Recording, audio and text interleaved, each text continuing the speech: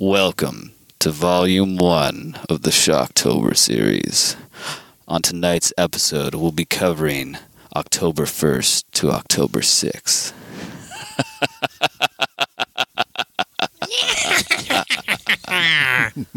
You're stuck inside and you can't get out, but you feel like being free. Grab a witch and make a switch and see what you can be. That's Halloween, witch magic Halloween. Halloween, witch magic Halloween.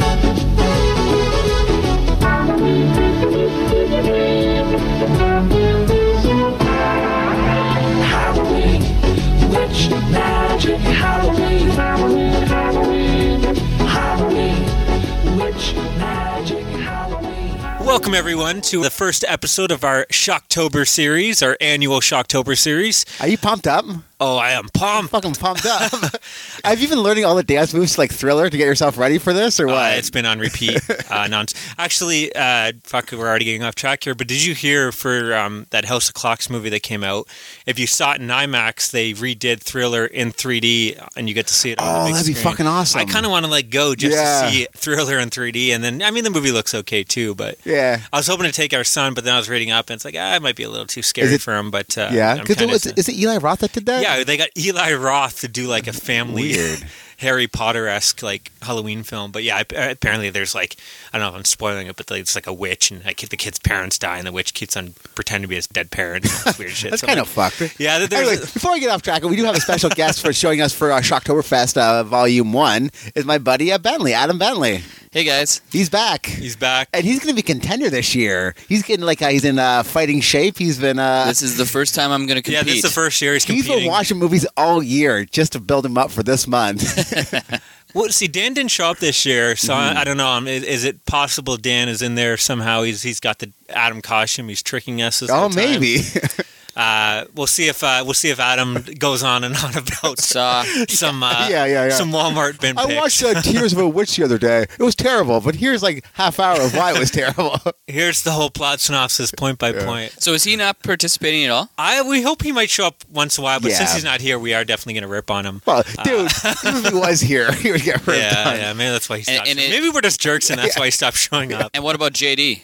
JD? Jimmy Diamond. Shady. No, I don't think he says he's been watching a movie a day, so he might Maybe show he'll up come for in one or two. once in a while, yeah. But anyways, this is a big month for us. We always try to do a lot for it. Last year we tried to do too much and we had a new episode every 3 or 4 days. It was ridiculous. This year we're toning it down a bit. We did our list episode in the first episode, the preview of Shocktober was kind of our lists. So we're going to nix those this year. But again, we're going to have hours of content of movies that we've watched, so I think that's more exciting anyways than us naming the same 10 movies. Hey, you guys ever hear that thing, the Monster Mash? You guys heard the song yet? we recommend you play it at your playlist if you're not already, instead of your Lady Gaga tune. I like how you guys are making fun of yourselves. Listen, Danny's not here, so who else are we going to make fun of? I know. For 10 years, we told you what songs, and we only know 16 songs. Actually, I think we did find some kind of hidden gems. Yeah. In there, but yeah, I just feel like I Walked the Zombie. It was actually kind of awesome. I just feel like there's other podcasts that are probably doing a better job finding those hidden gems for music and stuff. We did the movies and the TV show. I think that works better for us, where we recommend some stuff that we think you should watch. Everything else, find out on your own. Find another podcast that does it better. But and anything you guys want to get into, or should we just jump right into what we've been watching? I was actually thinking, is Jack Black the new king of Halloween? If you think about this, he's been in Ghost Bumps. Ghost Bumps, Ghost Bumpers 2. Ghost Bumpers 2. The house with the clocks and the... Clock House. Yeah, Clock House. House with the Cogs? Yeah. Have you watched that yet? The porn version? Yeah. The house. He's also in it, though. The house with the cock. That wouldn't surprise me, actually. So you're saying he's the king of Halloween? No, I'm just saying he's been in a lot of a family-friendly Halloween movies. Especially this year, I guess he's in I'm excited about Goosebumps too. I'll be probably talking about it next episode. I'm going to Good. take our son to it. I love the first film. You were saying Have that. you seen the first No. one? watch it. I honestly highly recommend. I remember like the trailers. I think this made our. Yeah. I don't need to talk about because it was on our last episode. But yeah, the trailers were not great. But I started hearing people talk about it, and totally. Like, even if our son wasn't there, I'd be like, I'm fine watching this by myself. Have you guys watched Had a any blast of the with it. Haunting Hour, like R.L. Stine's Haunting Hour? I actually picked up No. one of the movies. They did 2 surprisingly good, movies, yeah. like for like a young teen drama. It's Yeah. kind of fucking awesome. Yeah, there's definitely you can find some good stuff if you are forced to watch, children Yeah. movies. There's some good stuff out there, but anyways, should we just jump into it or Sure. Well, let's go down to the rules. Yeah, first. let's go over the rules because when I won last year, there was a lot of crying that maybe I cheated, even though we clearly laid out the rules beforehand. So we're gonna lay them out this time. If you cry this time at the end this year, then that's just on you. Just before you go to the rules, do you guys have a running count of who's won? I do have it. I think I might have brought up last episode, but this year I didn't want to bring up a previous podcast. But it is out there. I mean, maybe when we announce the winner, we can. I'm pretty sure it's been Chat you, about it. pretty much. No, constantly. you definitely. I think it's like been a mix between you and me. Oh, because we never actually used to count episodes. It used to be just movies. yeah, exactly. And Danny won 1 year, didn't he? No, Danny had like a huge lead last year, and then the last week he fell apart. And the last week, me and you both did Watched our a A ton. game. Last year, though, the numbers were very close, actually. Yeah. So yeah, last year, of course, I was crowned the king of Halloween with a total of. Again, last year we did it. We're going to change up this year, but I think last year we did 3 20-minute episodes equaled 1 point for one movie. I just felt that, if you watch a lot of those older films, they are about an hour long. So when you're watching 22, 25 minutes. But, of course, with me winning, Maddie complained about that. So we're going to change this year. Now that you're no longer watching The Simpsons. 4 episodes, 4 20-minute episodes equal 1 point, and 2 40-minute episodes equal 1 point. And then if you're combining the two, pretty much about an hour and 20 will equal one movie, 1 point. Yeah. So I'll just make up for that this year by watching a lot of old Universal monster movies and still get the point with an hour.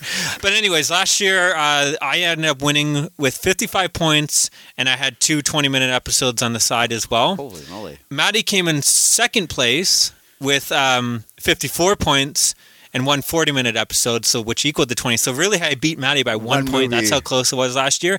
And Dan had 54 points as well. So he only lost by Maddie by not having a 40-minute episode, and I beat you guys both by one movie, Oh, 1 that's crazy. point. So that's how close it was. This year I'm not feeling too confident. I think Maddie's going to take it. It's been a rough week for you, is what you're saying? So what it is you get 1 point for watching a movie. We're not going to start dividing up movies. So if you watch a 3-hour movie, that counts as one movie. We're not getting too crazy, but we wanted to fit in. We never used to do this before, but last year we started it where we wanted to make it that there was there had to be something worth watching the TV or else no one would watch them. I think there's a lot of good TV Halloween stuff that I wanted to make sure they stay a part of our shows. That's why we tried to do this numbers game to try to make them count in some ways. So that is the rules. If anyone complains, too bad. If you watch a 5-10 minute short, I mean, we'll let that kind of we'll figure that out if it comes to that. I mean, I would say again adds up to an hour and 20. So if you want to watch 12 shorts, fine, that will count as a movie, but they're probably not going to fit in. And I don't think there's too many shorts we're going to be watching. Okay. I'm sure we'll watch 1 or 2. Masters of Horror is an hour. Would that count as a movie? Would that count as a TV show? TV show. But it's an hour, where like Universal movies are an hour. Yeah, but as well. it's a TV series. Okay. Usually what I do is I go by IMDb. Yeah. That will tell you if it's a TV series or movie. Because there is that we talked about this last year, but Mr. Boogedy is actually only 45 minutes, but it is counted as a movie. Yeah. So that I go by that. I mean, again, these are going to be like 1 or 2 situations. I mean, if you lose by it, I mean, I don't know. I would say go by IMDb first, and if it's a TV episode, then add it up till it gets to an hour and 20. Is that fair? Do we all agree on that? Yeah, or? it works. I have a lot of issues with this, Okay. but I'll leave them for next year.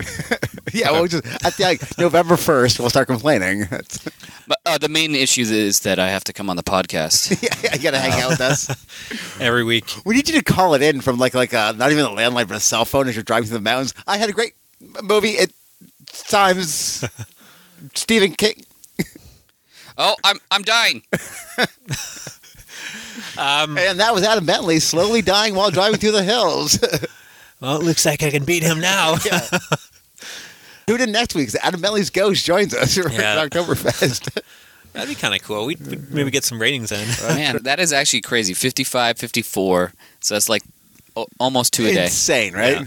Well, there's like, again, going back to our previous podcast, Horror and More podcast, we were doing numbers, I think, and that was just including movies. Like there was years where we had 60. I think I have the record, and it was like 67 one year. Oh, there were good times, weren't there? Yeah, back before life got in your way.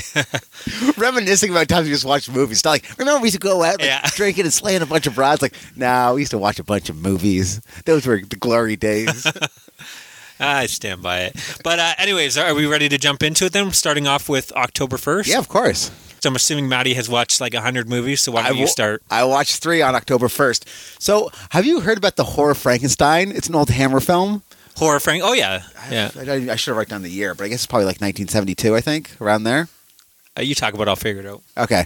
So in this movie, it pretty much is this really smug Frankenstein. It just shows him building his monster. But the thing is, he is smarter than everyone else, but you hate him for it. He's one of them guys, like he's in class and the teacher's like, well, I believe this. And he actually corrects a teacher and the teacher's all like, you fucking jerk. It's from 1970, by 70? the way. Yeah.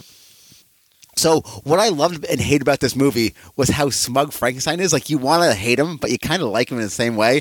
And he has no remorse whatsoever. He's almost like a sociopath. Well, I think Frankenstein has always kind of been like that. He's always kind of been a little He was a bit smug. charming, though, wasn't he? Like, it depends what adaptation, but I think a lot of him, he is kind of smug. I know this guy has no charm whatsoever. He is just a smug asshole, but this is I kind of like it. This is one of the sequels to the Hammer series, yeah. And Peter Cushing did the first couple. He played in the first couple. I think by this time he had left, but I haven't seen this one. But I know the first so many are really fantastic with Peter Cushing. I'd say they're up there with the best of the Frankenstein movies. It was okay. Again, just like any horror movie, it had atmosphere up the ass. It was like awesome, but it didn't really bring anything new to the story, other than like almost an arrogant Dr. Frankenstein, I guess. He's like, I guess his dad was sleeping with like the housemaid, and as he's younger, he's trying to get some, but she's like, no, get out of here, you little kid. As he comes back, he's like, I guess my father's things are still here. I'll be taking his bedroom and perhaps his bed warmer. And he kind of gives her a wink, like, okay. You're like, my man. Yeah. So, again, I got to give this movie 5.5, pretty much just for atmosphere, but didn't bring anything new. 5.5 what? Pumpkins. There we go. 5.5 pumpkins. Sorry, guys. Oof. Maddie almost started this episode off on a bad start. The bad pumpkin. But Frankenstein monsters looked kind of cool. He just looked like a giant hulking wrestler. Yeah. Which is kind of cool. Well, I haven't seen this one, but I agree that usually even bad Hammer films always have a great atmosphere. That's one thing they nailed, like with the sets and the smoke and the fog castle, and the spider webs and all that. And they had like even the lavatory looked really badass too. Yeah. Cool.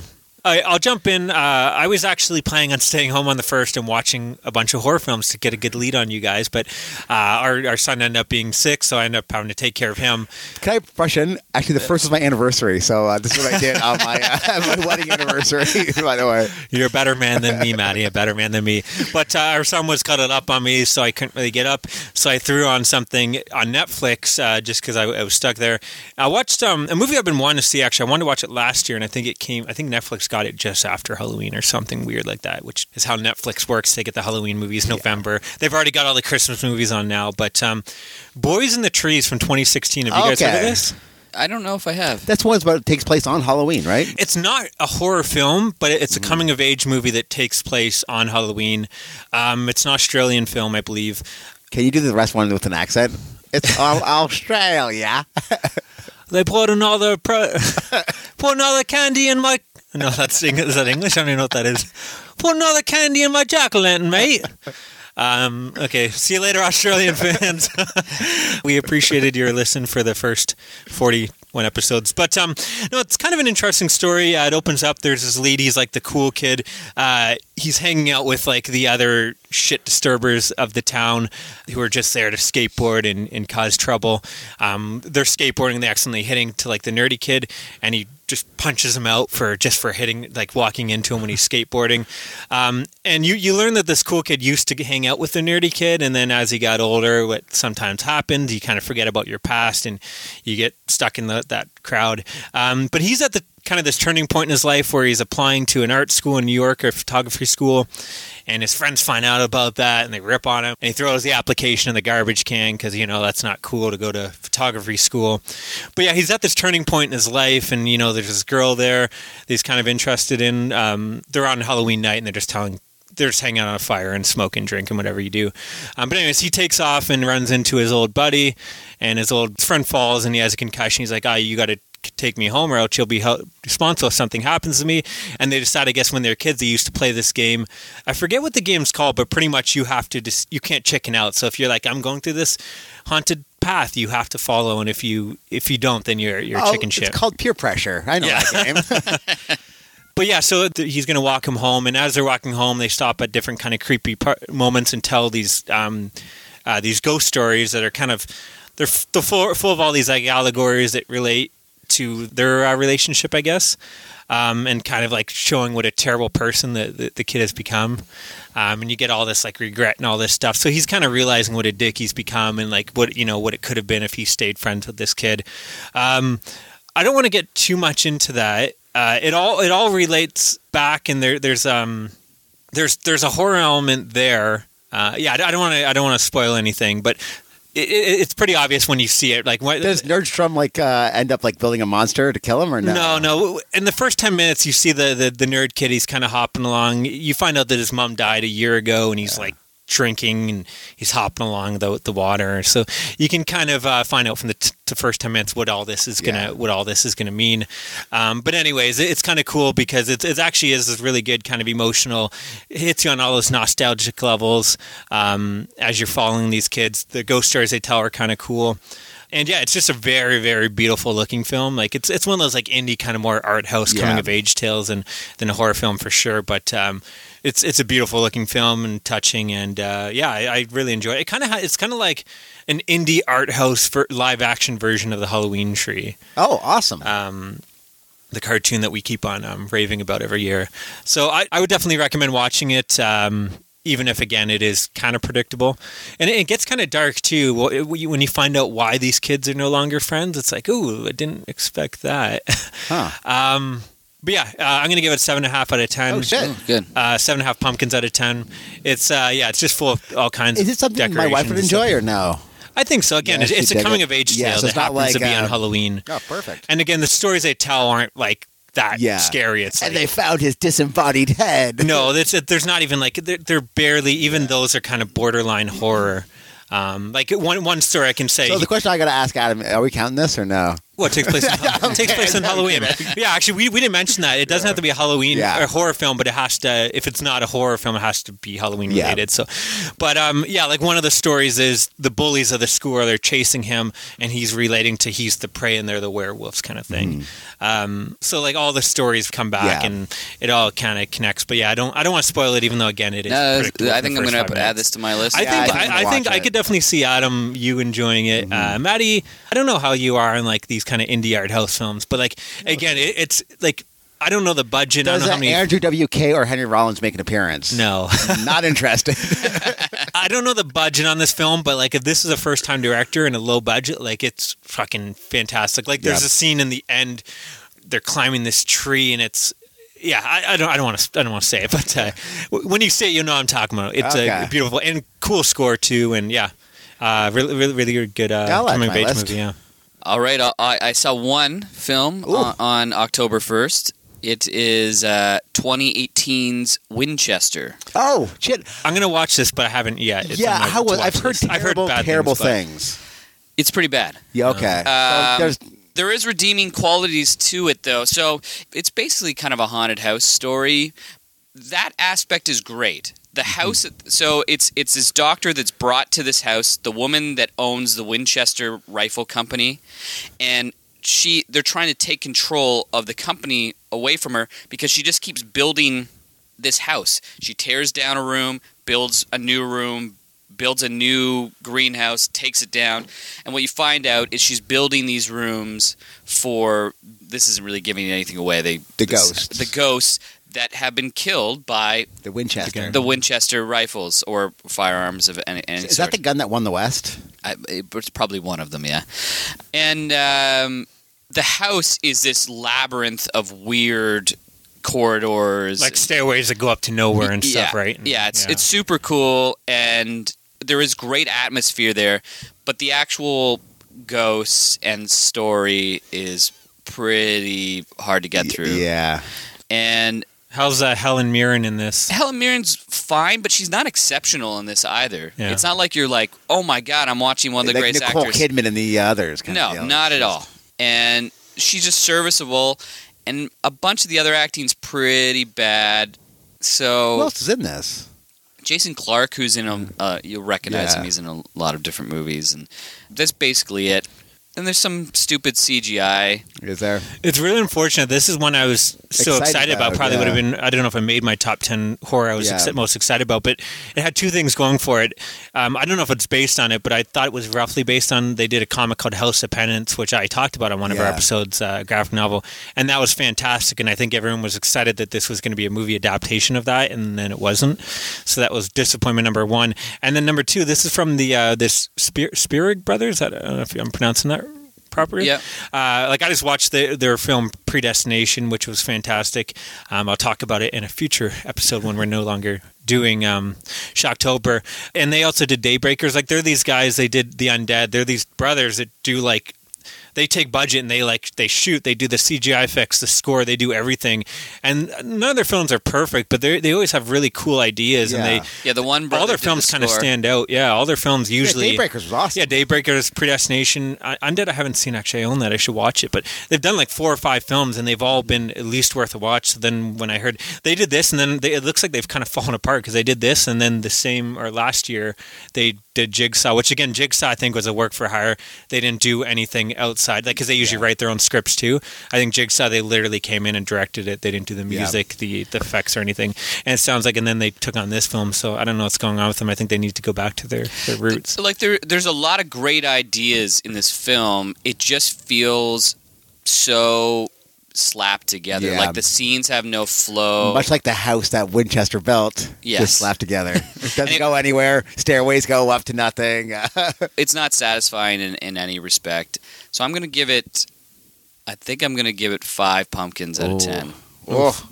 Yeah, I'm going to still watch it out of curiosity. Yeah. I mean, I need to see it for our best of the year list anyway. Yeah. But that's pretty much what I've heard. I don't think I've heard anyone raving about it, which is unfortunate because what a cool story. And, you know, there's so much potential there. I've known about this whole Winchester story going back to, I think, History Channel did a documentary. I think Unsolved Mysteries did too. Or Unsolved Mysteries as well. It's an incredible premise that just turns into just such a normal kind of jump scare-esque movie.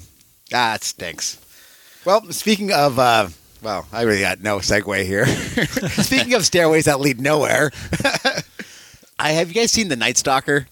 No. Oh, yeah. It's the first movie that introduced the world to Kolchak, one of this scrappy Darren reporter. McGavin's Kolchak. He is so lovable in this he's movie, awesome. and he's almost like the precursor to X-Files.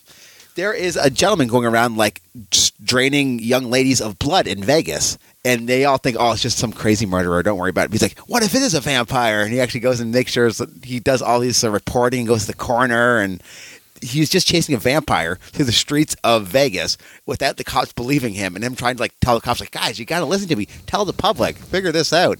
And he is so lovable as his character, like Kolchak. Oh, yeah. I love this movie. I actually just picked up the Blu-ray of this film and the sequel, The Night Strangler, so Nice. I'll be talking about them next week. Yeah, but I The Night haven't Strangler I'm had a probably chance going to watch watch this week. It's awesome. They're fantastic. Very, like, atmospheric films. This was their TV films. This came out in the 70s. What is it? Yeah, I think it was 70? like 73. But I think when it came out, it was like the biggest TV film of all time or something. And then it got the sequel, and then it eventually got a TV series that only lasted 1 season, unfortunately. But yeah, this was, like you said, the precursor. He's going to around. He's like X-Files. drinking beers. He's like betting young Vegas showgirls, and he knows everyone in town. Yeah. Oh, he's awesome, man. I love this character. Yeah, it's Darren McGavin, the father from Christmas Story and many other things. He's great. Yeah, it's cool. I got to give it eight pumpkins out of 10. Nice. Yeah, I'm that's sure a big mine one. will I think be. you'll love it. I think mine will be up there as well. When I remember, again, I haven't seen it in years, but I remember I've been waiting for this Blu-ray. It's like these were like 2 of the films because we're like 10 years into the Blu-ray format now, and there's like, you know, a handful of films that I'm just been waiting so long to get Blu-rays, and these were both 2 of them, so I'm excited. If I start watching Kolchak, the series, would that count or no? I guess so. it would count as episodes. Yeah. Yeah. I might do that this October. Yeah, there's some good ones in there. I never finished it, but I need to go back and finish it. But same thing, like every episode, 1 episode's a werewolf, 1 episode's like it's the X-Files before the X-Files. I watched a movie from 1953, one I've been really excited about. I actually picked this up months ago, but I was holding out to watch it for Shocktober, called The Maze. Is it about corn? No, did I say from 1953 already? Yeah. Sorry, The Maze from 1953. Really cool setup. This woman, she's her fiance leaves. I guess his uncle's sick, so he's like, I got to go to the house. I'll message you. I'll be probably back in a week or two. He doesn't come back, and instead she gets a letter saying that he's breaking off their engagement. Blah blah blah blah, and she's like, no, I'm not having any of this. Like, I'll go there and try to talk some sense. When something's happened, like, why would he all of a sudden break off this engagement? She takes along her aunt with her. And she gets at the house, and her fiance is all like, he's all aged, and he's like angry, and he's not the same man. And he's like, no, you guys got to go, get out of here. And she's like, no, we'll stay the night. We'll leave in the morning. But then, her aunt is kind of getting sick, so she's like, ooh, we can use this as an excuse to stay. But anyways, at night while she's sleeping, she hears something, and she finds this hidden pathway in the castle, and she looks in the maze, and there's something roaming through the maze. You see the light. Someone's walking through the like a hedge maze? Hedge maze in the middle of the night. So great setup. This movie was done in 3D. I really wish I had a 3D TV. You can tell there's like, there's like a first person view of going through the maze, and the gate opens up. And there's a scene there in the bar, and there's swinging dancers, and they're all doing all these moves towards the screen and stuff. But you also find out, I didn't mention that the maid had died previously. She died of fright. They mentioned like she went into the maze and died of fright. So awesome setup. I'm loving this movie. I'm like, this is so cool. And unfortunately, the payoff is not just bad. Like, it's like laughably bad what is actually going on. I don't want to say any more than that, but it just kind of kills everything that was set before it. And it's just like, I can't believe they did this script with this ending. Was like, yeah, sure, let's go film. Like, it is so silly. And I think, like, I was reading complaints, and there were a lot of the reviews from back then were saying the same thing. Like, I'm you gotta tell me, man. No, I'm not going to spoil it. But anyway, I'm probably not going to watch a movie from 19. I'll tell you outside of the. Okay. But yeah, so unfortunately, it ends up being bad, but it does have like a cool setup, and it takes place in a Gothic mansion. There's definitely some cool atmosphere there. Like, even I like the actors and everything, but it was not riveting. It's got to be one of the big, like, if I did, that'd be an interesting list. 10 movies that just fell apart in the ending. Like, and this would be one of them. But I'm going to still give it a 6 out of 10 pumpkins, just because, again, like, everything else, other than that last 10 minutes, it just builds so much like mystery and atmosphere and everything, and you're so excited to see what's going on, and then they just didn't really pan out. No. So I watched one more movie on the first. If I told you there was a movie where Superman and Luke Skywalker teamed up to fight a bunch of alien kids, would you think this movie's going to be badass or what? Yes. It's sure. The Village of the Damned. Yeah. John Carpenter's Village of the Damned, the remake, yeah. We went and saw John Carpenter play a bunch of tracks, and I haven't seen this movie in years. So I figured after watching like all the best of, like, I guess a sizzle reel for like the Village of the Damned, this movie's gonna be so fucking badass. It kind of let me down. I thought it would be like insane, almost like Into the Mouth of Madness. It didn't really have the same atmosphere to it. It's kind of it plodded along with really interesting points, but it didn't really have the same zip that I thought. Like, the original is pretty great too. Yeah. Again, I think your expectations can. I think if you go in expecting a lot, I think I had the opposite. I went in knowing this film was going to suck, and I came out pleasantly surprised. I was like, it wasn't that bad, but I went in with high expectations, because like even the sizzle reel, like the guy's like on the roof with like the rake to his chest, and he just jumps off the roof. Like a lot of things look so cool during that scene. Like, this is going to be such a badass movie. And like, kind of let me down a little. When we saw him perform the scores, and you'd see the films in the background, it was like, all of these are classics. Exactly. That's how they get you. But again, I had a good time with it. It just didn't pop for me as I thought it would. Yeah, you just watched the original. And that's what I was thinking. And even the kids, I thought, were kind of annoying. Like, some of them couldn't really act the best. Like, that's a problem with having like a kid as your main character. Well, be fair, Mark Hamill's in his 40s when this comes out, right? You can't call him a kid that's anymore. true, actually. just like a little virgin farmer. What do they call him? Karate farmer? Anyways, I got to give it 6.5 pumpkins out of 10. That's still pretty... Yeah. Hey, listen, the score is great. There was some really interesting scenes, like when the guy like falls asleep in the barbecue. That's fucking badass, man. But yeah. Cool. Yeah, Is that it for the first one? That's or? the first for That's me. it for me. Okay, well, that is the finale of our day 1. Let's move on to day 2 of Shocktober. Okay, Maddie, I guess just start it off again because I know you did 100 things again. I watched some episodes from season 2 of Tales from the Crypt. So the first one I watched was The Sacrifice, which is there is this rich guy who's kind of like L.A. is this. Do you know what did he call it? L.A. is a capital of like bullshit and pussy. I think was his L.A. is a capital of bullshit and pussy. And this a guy who sells life insurance goes to sell him life. She's like a new hotshot salesman in town. So he goes and he kind of winks at the wife, and then his wife comes like the wife of the older guy who he's trying to sell life insurance to.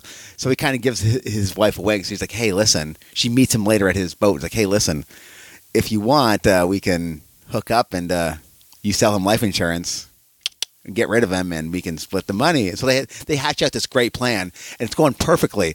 And then at one point, the guy Michael Ironside shows up and say, "Listen, I used to be the guy who died's buddy, and I fell in love with the wife. I've been obsessed with her for the past 10 years. So I've been sitting on my balcony taking photos of her constantly. And guess what I saw 2 weeks ago? I saw you guys murder him. So right now what's going to happen is we're going to share her. I get her Monday to Friday, and you can have her on the weekends." And he's kind of playing this out. It has a great twist at the end. And Michael Ironside is so fucking cool, man. Cool. I love how badass that dude is. So I got to give it, I'm going to say 7.5 out of 10. Cool. Solid episode. Yeah, it's awesome, man. Yeah, I kind of remember that. Michael Ironside could be in anything, and I would watch it. Yeah, he always plays that badass creepy. Right? Has he ever been a good guy in any movie? I don't think so. He might be like the badass with the heart of gold. I think he's in Starship Troopers. He's like one of the He's a badass with the heart of gold, right? Something like that, yeah. Doesn't he lose a leg or something like that? Or arm? I think he's got a robotic arm. So, yeah, I also watched another episode of Tales from the Crypt. Right. It's starring, do you know that guy in Seinfeld who gets his thumbs broken? I forget the guy's name. Oh, But he owes Jerry some money, so he breaks his thumb. So yeah. he thinks the guy that calls him a phony. Yeah, exactly. He's in this movie as a club owner who is trying to embezzle some money. He's like, "I'm raising a bunch of money for the rainforest and the Amazon." So he's like, "I'm just going to steal this and get the fuck out of here. I'm sick of being a club." But then his accountant, Katie Seagal, Peggy Bundy, comes. He's like, "Well, I'm your accountant. I know what you're doing." He's like, "No, it's fine." At that point, he murders her, and his conscience takes over. He's like, "Hey, listen to me, man." It's in the voice in his head, and it's Sam Kinison. And he's just yelling at him for 20 minutes straight. Yeah. I had a good time with it. Sam Kinison is annoying as fuck. I'm surprised he is huge because I don't find him that funny, but I find him just annoying. I think he's a guy that's funny for about 5 minutes. I don't know if I would want to sit there and watch a whole hour special because all he really has going for him is his loud voice, right? Yeah. But he was on the Married with Children Christmas episode. Was he? It's kind of like It's a Wonderful Life, and he's the angel. And but it's just him screaming. That was the first time I saw him. I'm like, who's this guy? This is why is he screaming all the time? But yeah, that's all it is. And he's the inner voice of him, and it just ends with him. Yeah, the twist ending like Tales from the Crypt. So I got to give this one 6 out of 10. Okay, cool. 6. Yeah. What out of 10? Pumpkins. Sorry, 6 pumpkins out of 10. Jesus, Maddie. Yeah, sorry. Adam, do you want to jump in? Or? Sure. So on October 2nd, I watched The Lodgers. Ooh, that's another one that's on my list to watch. I gotta ask, how is it? I've heard mixed things as well. I quite liked it. I think it's a flawed movie, but it's got atmosphere for days. Yeah.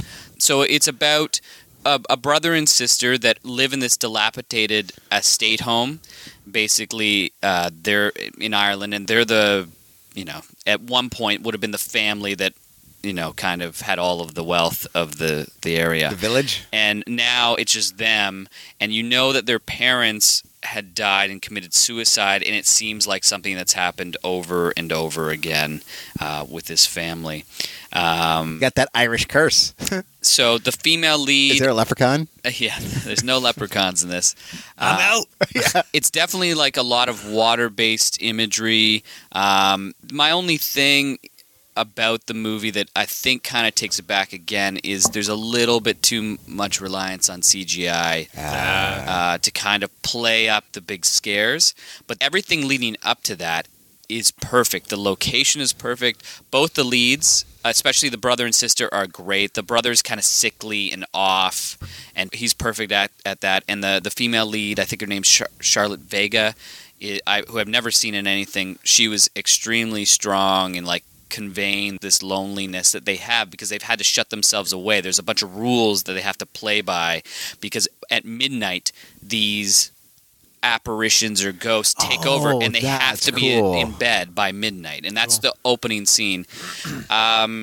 Yeah, I really liked it for that. The scare aspect is where it kind of loses it a bit for me, but in terms of imagery and atmosphere and solid performances, I quite liked it. I think I'm going to give it 7 pumpkins out of 10. And I had it a little bit. I was thinking it was maybe a little bit lower, but I've thought about it a bunch over the last little while. That's a sign that It's really unfortunate, like these days, though. There's so many good supernatural films, so many films that do everything right, and then when they get to the ghosts, they CGI it and just ruin it. And you look at like all those classic 50s, 60s films that still hold up to this day. It's fuck, man. Stop using CGI for supernatural. Like or you that was got the problem with Crimson Peak. I mean, that movie did a lot of things right, but when you saw the ghosts, it was not like it just took you right out of it. I felt like I was playing like a PS3 game or something. Like I don't know. And that's just one scene basically in that film. Where this one, the ghosts eventually are pretty predominant. But are they jive talking? You know, it's like a jive talking ghost that comes There's actually a scene later that shows what you could do with CGI, and you know you can do it artfully. Oh yeah, again, I'm not saying never use it, but I think people overuse it. Like, it's a crutch. There's even someone pointed out in the Goosebumps 2 trailer, which again I'm excited about, but you see them throw the book, and you can tell it's a CGI book they threw on the ground. Like, why are we CGIing books, people? Yeah, there's really no need for that. It's just like they're just doing it for anything. It's like you no longer have to care. It's like, we're not going to shoot it again. We'll just fix it in post. Everything's like just fucking shoot half-ass and fix it in post or whatever. Like, color's going to fix this. Yeah. And that's what kind of kills this. You need some post, but the movie has to fit as a whole because you're going to watch these things in 10 years, and it's going to become so dated to that era.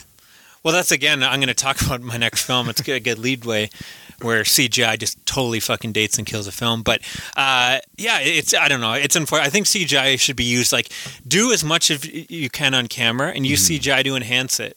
I mean, that's why a lot of my favorite directors. You look at some like Nolan or even the Mission Impossible. And I know we're getting off horror here, but like just those type of films you look at, they do as much of it on camera and then they use the CGI to erase the ropes or enhance this here and there. But like do as much of it you can on camera, and I think we're getting away from that. There's certain directors that are trying to stick with that, but that they're the minority. Mostly everything else is like, we'll fix it later. And a lot of these directors also, they're especially in horror, it's their first few films. Yeah. They don't have the budget where they're having to make things fast. Yeah. And I understand the limitations. I wonder. I'm curious because like again, someone that works in a post house, like I see how much this shit gets charged for VFX. Like there's a show, a really popular show, and they changed the girl's eyes the whole series instead of just using contacts. But weird things like that. So someone on cast decides they're going to cut their hair mid season.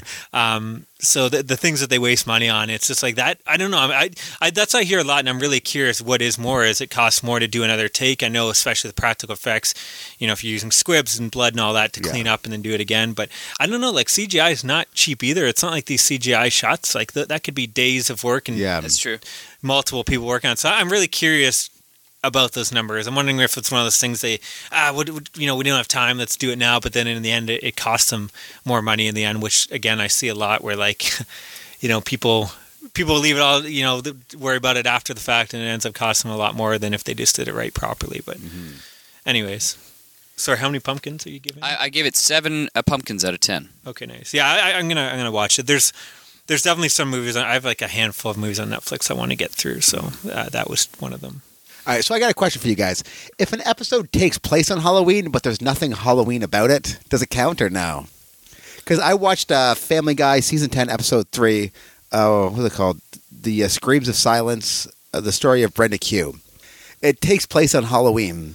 It's a story about like spousal abuse, which is kind of weird. But like, is Halloween ever mentioned in it? They do say like, "Oh, it's October 31st today, Halloween." They say it once or twice. And I would count it, I guess. Yeah, it's one of the things if I'd have known, I probably wouldn't have watched it. As long as you're not doing like it. 10 episodes talking about that aren't really like there's some stuff in that I was looking for like episodes to watch, and I saw like Full House. Yeah, don't judge me, but it's something that I could watch with my kid, and I remember liking that show as a kid, and it was on Netflix.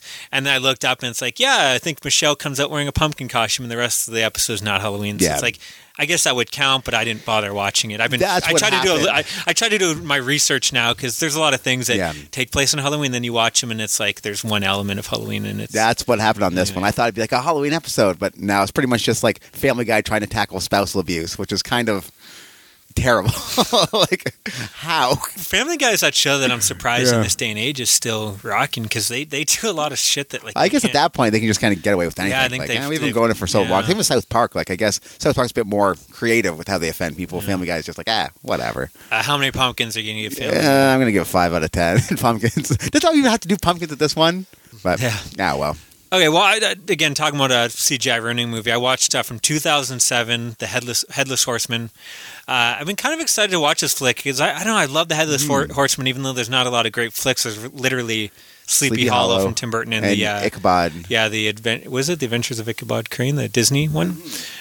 And I got this beautiful Headless Horseman statue above our fireplace. That's pretty gorgeous. I love awesome. The character, and it's unfortunate that there hasn't been many good movies done with him.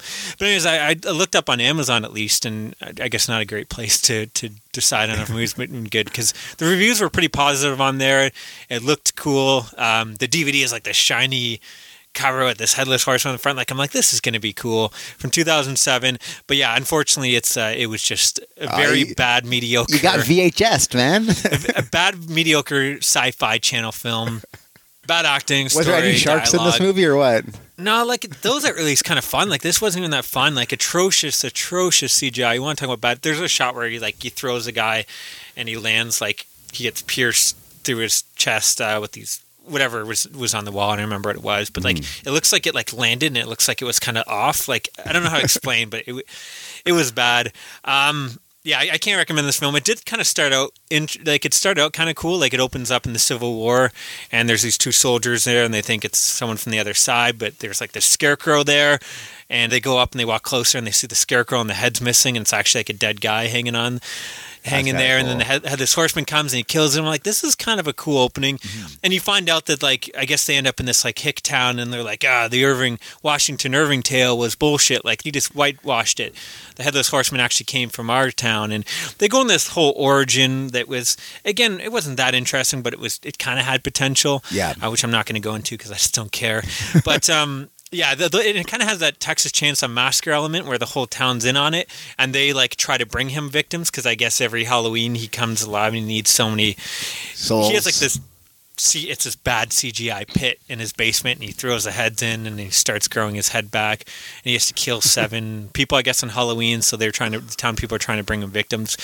It kind of sounds cool, but it's not. It's bad. Yeah, it's called 7 heads in a duffel bag. There's some okay kills, but yeah, the CGI just kills it, and it's just terrible acting and dialogue, and you're just cringing the whole time. Like it was tough to get through. This is one of those films where people say dated, and you're like, I hate people that say dated as if it's a bad thing. Dated in a 70s film like Kojak, that's dated, I guess, fashion stuff. Yeah. But that's fantastic. This is dated in that very bad way of dating film. So I'm gonna give it 3.5 pumpkins out of 10.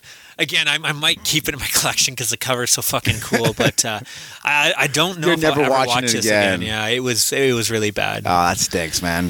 You got one more, Maddie? I got one more. Have you guys seen Cirque du Freak, The Vampire's Assistant? No.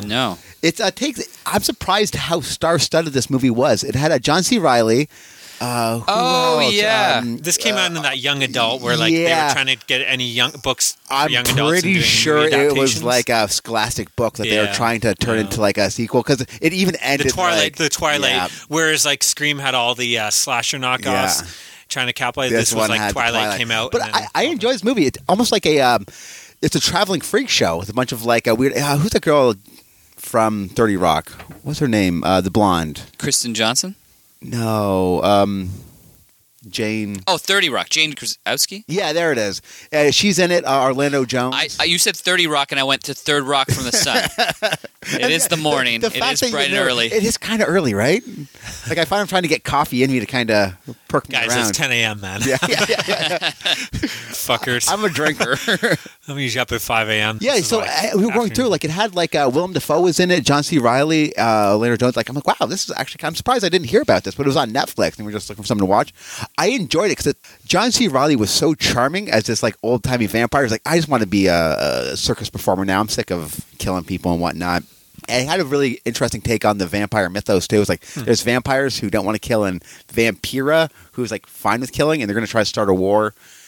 It was, interesting movie, but they were definitely trying to set up sequels to Yeah, I was just going to say, did this finish? Because I know it was the first of it. Yeah. It's, again, there's like, all those books are coming out, and like most of them didn't make it past the first movie. Yeah. Even though they had like a successful book series. They So definitely I know this was tried. one of them, It ended pretty poorly. Yeah. Well, yeah, it's like, here's like, wait for number 2. Yeah, It's like, that's well, why this most of these films I've isn't been staying happening. away from because I hate But I'm surprised. It wasn't that terrible. It was just kind of a... existed. Yeah, that's exactly it. So I got to give it 6 pumpkins. I was going to say, Matty. No, It 6. just kind of exists. 7 pumpkins. Yeah, 6. 11 out of 10. Fucking Danny But over again, here. I couldn't believe, like, I was going to, like, wow, like, I know that guy. Like, I guess your favorite stars from the early aughts. Cool.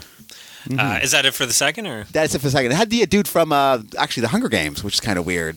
The guy who played PETA. I don't. Yeah. I don't know the guy's name. But Yeah, you I know can't I'm remember his talking name. about. Yep. Cool. Well, let's move on to the third. All right. So October 3rd, me and you bought this like TV Guide's 10 spookiest Halloween episodes. Yeah. So I watched Mill Creek, one of those Mill Creek releases where they just like all the shows they have the rights to, they just throw all the Halloween episodes on. Have you seen the Bewitched episode? No, Have a Safe and Sane Halloween. I'm going to watch them all, but I haven't got to that one yet. No. Season 4, episode 8. I absolutely loved this episode. It starts off with, I forget the girl's name, but the witch is reading like a Halloween story to her daughter Tabitha or something like that, and she's like, "There is a jack-o'-lantern and a goblin and a gremlin. They're all trick or treating. All right, good night, sweetheart." And the one guy comes, the husband is like, "All right, we're gonna have a mortal Halloween. No tricks, no treats. We're just gonna go trick or treating, and it's gonna be normal because I got my army buddies coming over today to figure this shit out." So as the daughter's going to bed, she brings the jack-o'-lantern, the goblin, and the gremlin to life. Nice. So she has all these friends that are just going trick-or-treating with her, and she's like, oh my, I got to figure this out. So it's with all these hijinks and all Cool. these monsters getting into a bunch of hijinks. Because the one jack-o'-lantern is dressed as the neighbor's kid. Cool. And there's a mix-up there, and it's awesome, man. I got to give it 9 pumpkins out of 10. Whoa. I had a blast with this episode. Like, I kind of want to watch Bewitched again. Like, the witch was so charming, and the husband was kind of so charming, and That's why I like these loved it. compilations, because again, and we talked about this in the last episode, sometimes like, even if I don't watch the show, I'll watch the Halloween episode, Yeah. and these compilations force me to check out shows I wouldn't normally. Yeah. I know like last year on our Christmas, I talked about, because I watched the Honeymooners Christmas, and I've never really watched this show, but that episode was fucking fantastic. I was like, should I go back and watch all the Honeymooners?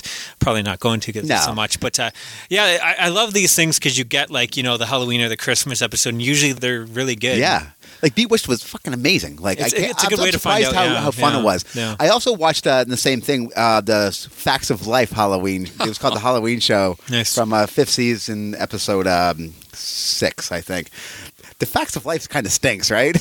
Yeah. Even Again, the I Halloween never really episode, watched I'm it. like, oh, the mother is so annoying. Like, but the premise was the one girl, the bigger girl, maybe Tootie. I only know there was a girl named Tootie because that's a funny name. Yep. I guess she's trying to make a film documentary, and maybe I'm giving it away, but she hires this old man to come in, like, oh, there was a curse here. Don't spoil it, man. I'm going to be watching that. Oh Watch man, the you're Facts of spoiling the facts of life. I'm sitting here on a Saturday morning at like 9 o'clock talking about the facts of life of Halloween. The only thing I know about the facts of life is Cable Guy. He's like, I learned the facts of life from watching the facts of life. That's true. The Facts Alive. Yeah, The yeah. Facts Alive. You only know this The song. Facts Alive. Oh, girls, The Facts what's Alive. going on here? What's great about this is that not only are you talking about it, but I'm going to watch this and talk about it probably next week. So we're going to have like a good half an hour dedicated to the Yeah, I'm Facts definitely Alive. missing I'll next tell you week. what. We'll talk about this next week. I'm just going to give it 5.5 pumpkins. Okay. And we'll talk about it next week. All right. Or we won't. Maybe I'll just be like, yeah, it sucked. Yeah, exactly. Okay. But okay, before we get into it too, I also watched How I Met Your Mother, The Slutty Pumpkin, and The Slutty Pumpkin Returns. Okay. Which they're fun Halloween episodes. I don't want to get into it, but the first one I'm going to give. Isn't it like he 6.5. meets his girl and she's the greatest, but Exactly. she's in a costume? He's been looking for her for 10 years, and at the Slutty Pumpkin Returns, he finds her, and it doesn't really work out. It's Don't spoil it. really. I'm one of those guys that got to like season 5 or something. I never Okay. finished it, but I picked up the complete series. I'm going to one day finish that show. I'll give them both 6 pumpkins out of 10.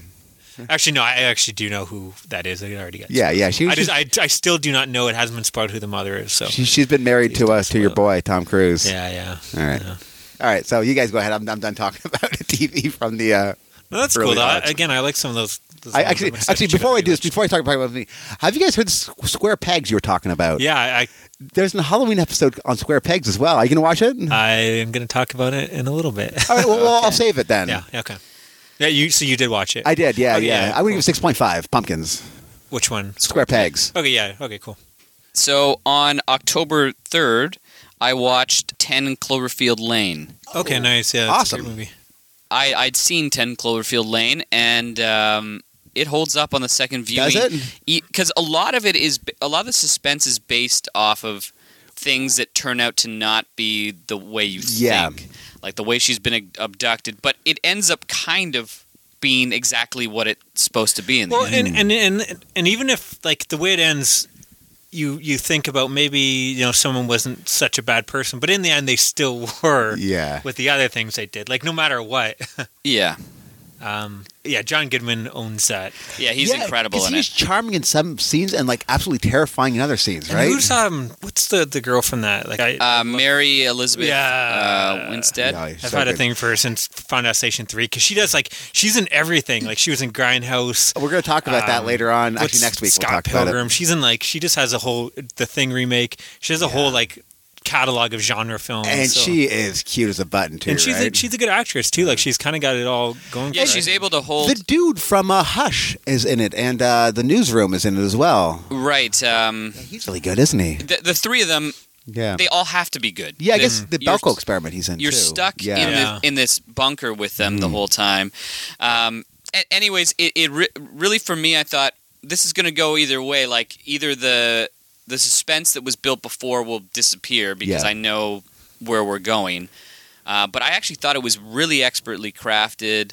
I'd be curious to. I looked at what the director had done, and it's basically nothing else. Of Oh, note. really? But I think there's a couple movies coming up, so I'll be curious what he ends up doing. So I'm going to give it 8 pumpkins. Oh, awesome! Yeah. I don't want to spoil it, but there's a scene with a barrel of is it acid or something that is Yeah, some sort of, so like, fucking lye or good. something. Yeah, it's incredible. It's unfortunate. Have you seen the what's the Paradox. Cloverfield I haven't. I was thinking about watching it for this. It sucks. Is it? I'm not even going to waste my breath. I think we talked about it before. Yeah. I did not enjoy it. If it came out this year, it's probably one of my least favorite films this year. But man, maybe you guys will like it. It's just such like a generic bland. Anyway, it sucks. I watched a movie I've been pretty excited to watch since I found out about it 2 months ago. That they did a sequel straight to video to Tales from the Hood. Oh shit! So- I bought this actually. It came on Wednesday, didn't it? Yeah, so I just got it. Just came out this past Tuesday, and they got the same director was back. He did 2 out of the 4 stories in the wraparound Rusty Cutoff. I don't know if I'm saying that right. But yeah, I recently watched Tales from the Hood, the first film, and again, Who's it? Clarence? Who was the original guy in the first one? Clarence. Clarence Williams is the original Yeah. host.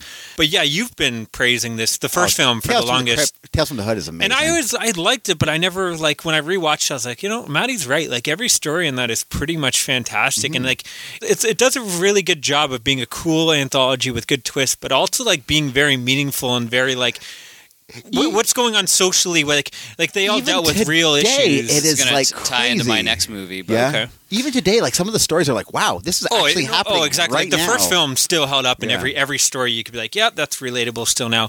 So I was really excited to watch the sequel. I knew it's straight to video. It's going to have less of a budget. Mm-hmm. You can definitely see that there. I mean, the acting isn't up to par. The atmosphere is completely gone, unfortunately. Like, you just don't have a good cinematography when you have these tiny budgets. And yeah, that's pretty much the film. I mean, so Keith David takes over Clarence Williams III. He definitely doesn't. He's lacking the intensity and just strangeness. He's trying to like do it, and I love Keith David usually, Yeah. but he's not like Clarence Williams III. I don't know why. I thought like, oh, he died. That's why they had to replace him, but he's still alive. So I wonder He's why. probably just a they bit didn't- older now, right? Because Maybe, he was but so is fairly- Keith David. Like Keith David has got like gray hair in this. But like, he was aged even in like Okay. the original, I think. But yeah, that kind of sums up the film. It's like everything is like it feels like it's trying to mimic or almost like a parody of the first Capture film. lightning again. The wraparound is you have this white kind of racist senator who is creating a security robot that's going to kind of act as judge, jury, and executioner. So it can tell, it RoboCop. can like scan you and look at see if it recognizes that you're an illegal or you have a record or whatever. And it doesn't really make sense. But he hires Keith David's like a storyteller, and he wants him to tell the robot stories so it can kind of learn how To love? no to like react or adapt. Like it makes no sense, but it's not very good. But I'll just quickly run down the stories. I'm not going to spoil them because I don't want to spoil them for you. But the first story was interesting, and again, it had some relevance. You have a white friend, a black friend, and they're going to this museum dedicated to like Black history, but it's like the Bad side of it, like the inner side of it? yeah, it's like all like here's like an ad they showed where it's Yeah. like, you know, if black, like a lot of black face Yeah. dolls and advertisements, and like here's the pole. They have an actual pole where someone was whipped, and like this chair was built from whatever that they used for Yeah. slaves. I think like maybe a whipping pole or something. Anyways, it's all like slavery artifacts and stuff like that.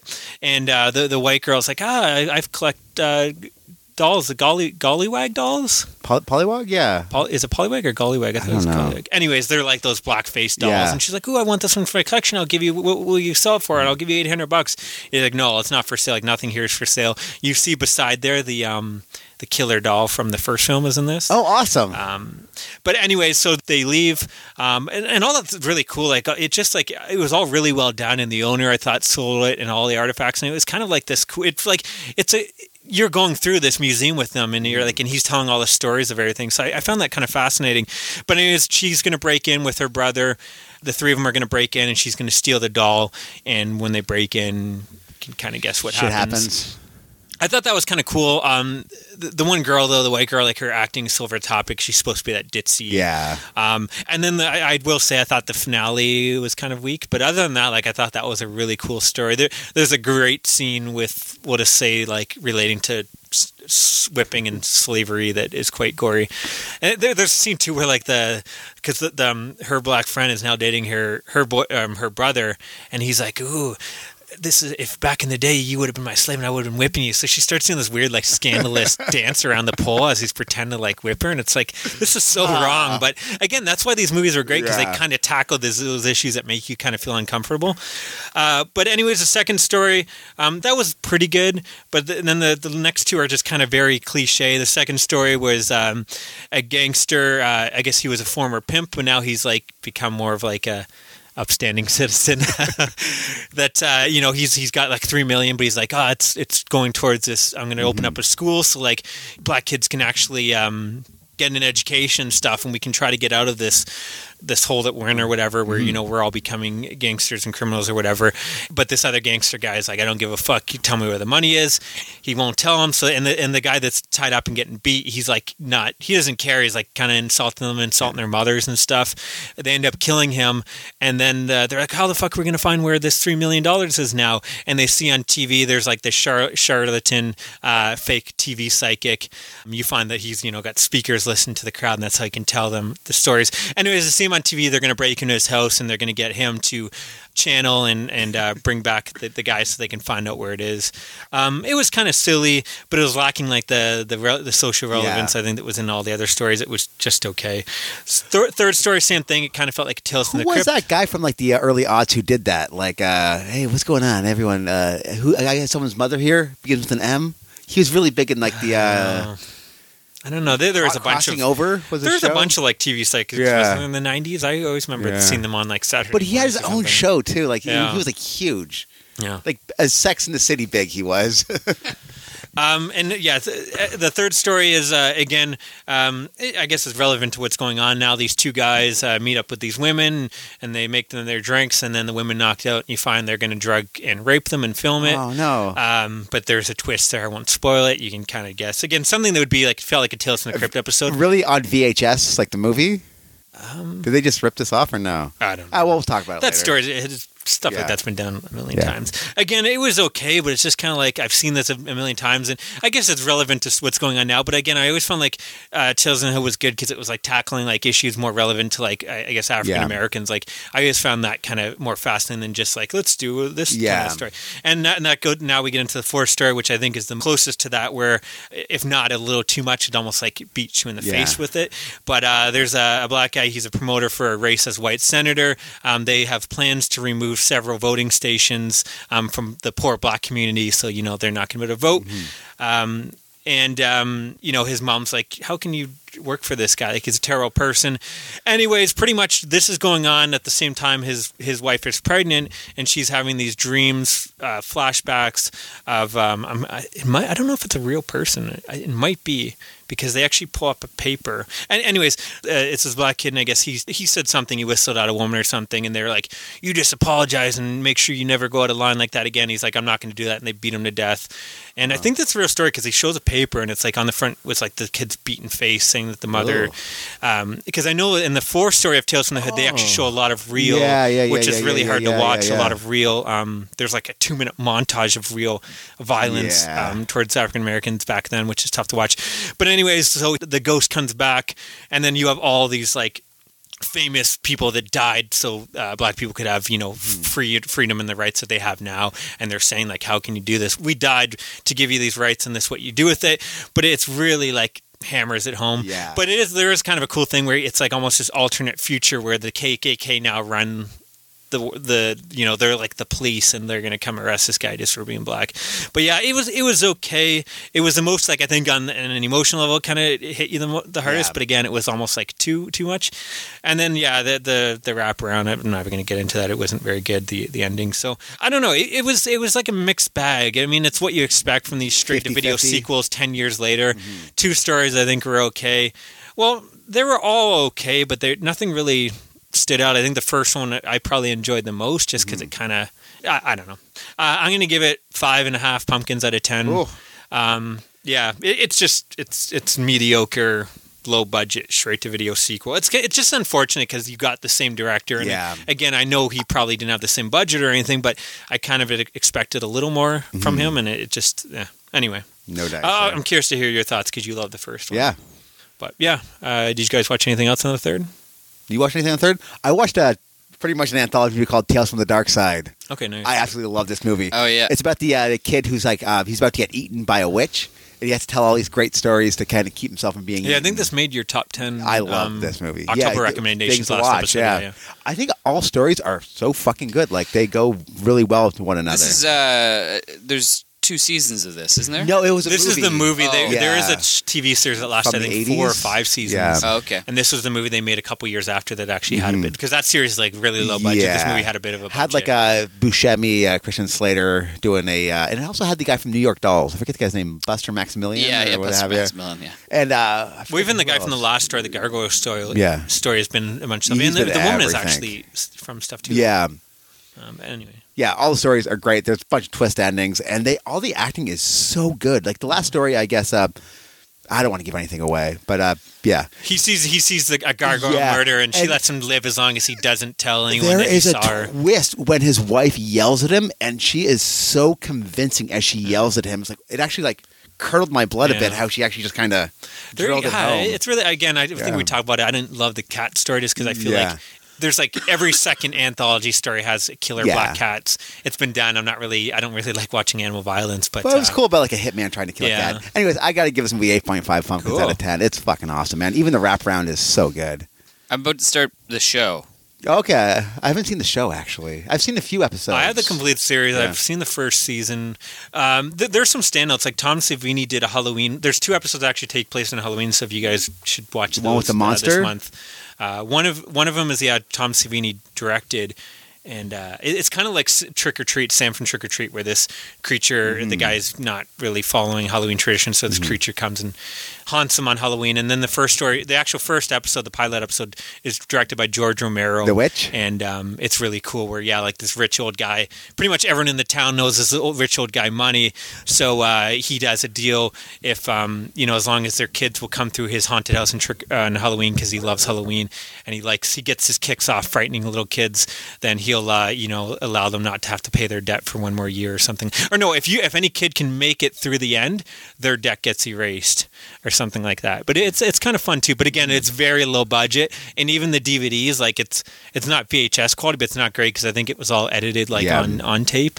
So there's some episodes worth a watch if you can get past the extremely low budget of it. But You guys want to go to the 4th? Sure. yeah.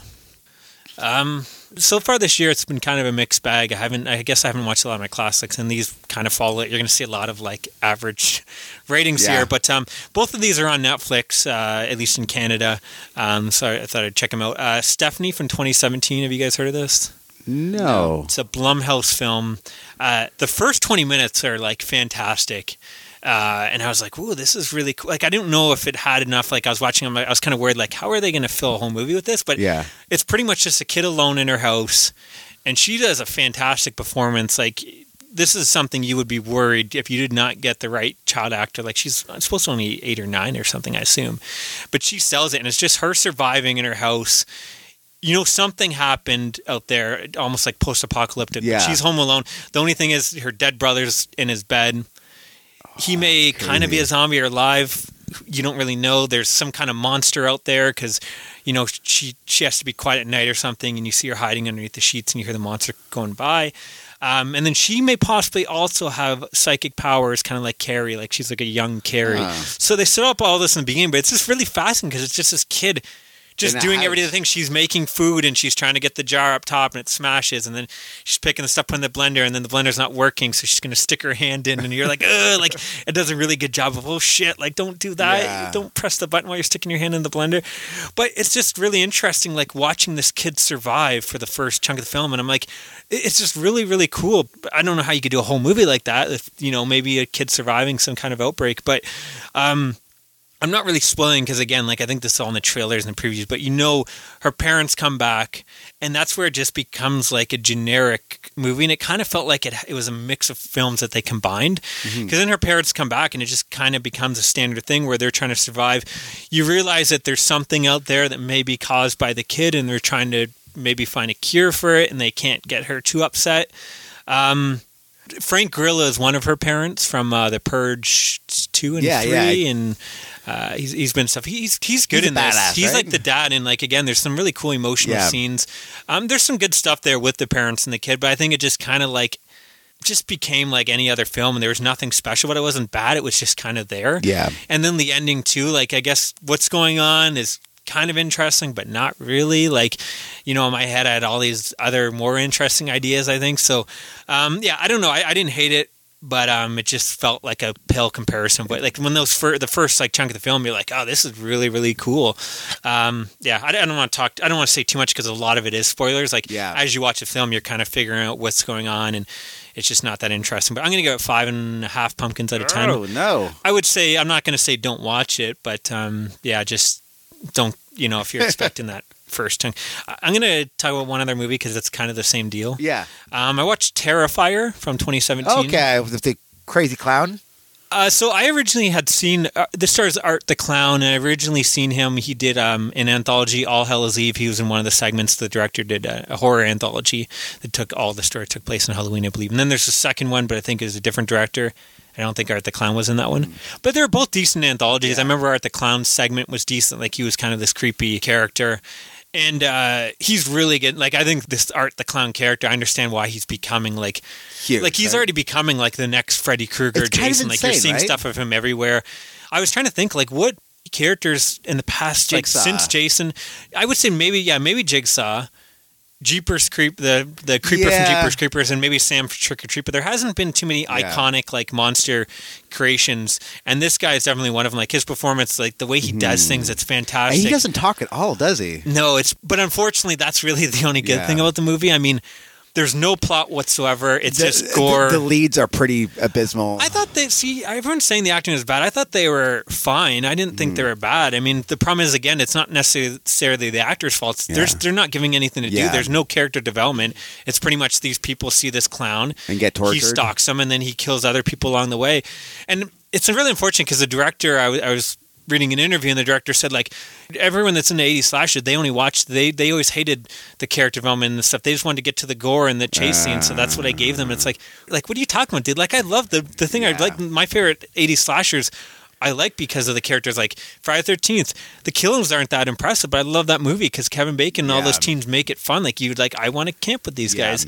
So I think to get rid of all that and have no plot and just have this clown terrorizing people, there's a really fucking twisted scene where the woman's tied upside down and he's going to cut through her. But again, we had already seen that a year or two done way better in Bone Tomahawk. So it's like, as shocking and as well done that effect was, I kind of feel like we saw it better already. Yeah. And like all the practical effects are well done, but there was nothing, like, the kills weren't very creative. It was just like, let's be grisly and try to shock people. Yeah. And I don't know. I didn't hate the film. The score I thought was really fantastic. It was mostly well directed, but like, I'm kind of over the whole torture porn kind of thing. Yeah, exactly. Like, instead of, I like with creative... Bone Tomahawk, you're invested in these people. You love the characters, right? And so when that happens, that's why it hits you, because it hits you on an emotional level too, as it being the most horrific thing. Yeah. Again, there's not much to say. I mean, there are some definitely tense scenes and stuff like that. But again, like, do you think I don't this want to would watch work an hour better and a half as an anthology? Like, a half hour of this would probably work a lot better. Well, even 20 minutes. That's why I think it worked really well in the anthology, but not so much in like an hour and a half setting. But it's really unfortunate. I mean, I'm sure there will be a sequel. This movie's huge. Oh, yeah. It seems like it's getting mostly positive reviews. I mean, the kids love it, right? It's so accessible. It's on Netflix, so everybody can watch it. So I had a friend of mine. He sent me this. He was like, "I know you're going to be watching horror movies all month. You should watch this." And did you watch it yet? No, it's probably this week. You should watch it. I'd be curious to hear your thoughts. But I don't know. For me personally, I don't think you're going to like it. Yeah, I don't think you will. For me personally, I need something, you know what I mean? If you're going to just do an hour and a half of chasing and killing, it better be fucking fantastic. I guess you could argue that's what Texas Chainsaw Massacre is, but I think that has a lot more going for it than this does. But again, it's unfortunate because the director is talented, the score is great, and that Art the Clown is such an again, I want to say such iconic, but I can definitely see him becoming an iconic character. I mean, his performance, the actor who played him, is really well done. Yeah. And it is a very mean-spirited film. Yeah. Well, maybe they figure it out. Like, you know, you got this great performance. Sometimes the sequels in horror movies sometimes do surprise, right? Yeah. So, but again, the fact that the director thinks that this is what people want, I don't know if I see him adding more plot. He's right. Like, they people are eating it up like motherfuckers, right? Yeah. But I'm going to give it 5.5 pumpkins out of 10 as well. That seems about right. Again, it is worth a watch for sure. So I watched this movie from 1992. It was a BBC documentary. It was a mockumentary. It sets place almost like a 2020 W5 questions. It takes place in a studio on Halloween. Is this Ghost? This is Ghost Watch. It is such an interesting movie because I have never seen another one that made your top 10, right? Anything like it. Yeah, I love this. It's on Shudder. It's hard to find. It hasn't gotten like a DVD release, hasn't gotten a Blu-ray release. But it's pretty much all the actors are actual guys who would do these things, like news reporters. So they're taking calls. There's one girl in the house that's supposedly haunted. There's one guy in the studio with the paranormal investigator who's saying, like, this house is haunted. We don't know anything. And the one guy's kind of like, okay, we all know about ghosts. And the one girl's in the house with the family who claims it's haunted. It's pretty much the premise for Conjuring 2. Where the family's haunted. They can't afford to move, so they're just like taking place, and there's a lot of twists and turns. And it's done all like it's real. Like you can almost say that it's bland in that way because the first chunk, like not a lot happens because they want it to feel like a real broadcast. Yeah, but interviewing these people. But they're once it jumping starts out scared, happening, like the one guy like does a jump scare, but it's just like the one comedy guy, man on the street in the mask, like, I got you guys. All right, I'll be on the street interviewing people. When this was originally released in 1992 in the UK, and again, it does have a release in the UK, just not North America, but it was like the War of the Worlds of its time. Like there was people that just turned on, didn't know it was a fake. Yeah, and we're freaking out, calling the studios. They did it exactly like they would. Like, all right, we'll be right back from a word from our sponsors, and it just goes to like black, and then the movie starts up again. It is so well done. It would have been amazing to watch that before the internet and everything, and just like flicking your TV and like, what the fuck is this? Like, and they're taking phone it's calls. Done pretty real. They have like the switchboard, so everyone's like calling. Oh yeah, actually, I used to live in that neighborhood. This is actually what happened. Like the story is this, and like another one person calls like, no, actually, what happened is this. And didn't they get like real reporters and stuff that were actually did that? They did. It's so interesting, so well done. So I got to give it like 8.5 out of 10 because I haven't seen anything like it, which is really cool. I was mixed on it. I thought like the idea was really cool, but I don't know.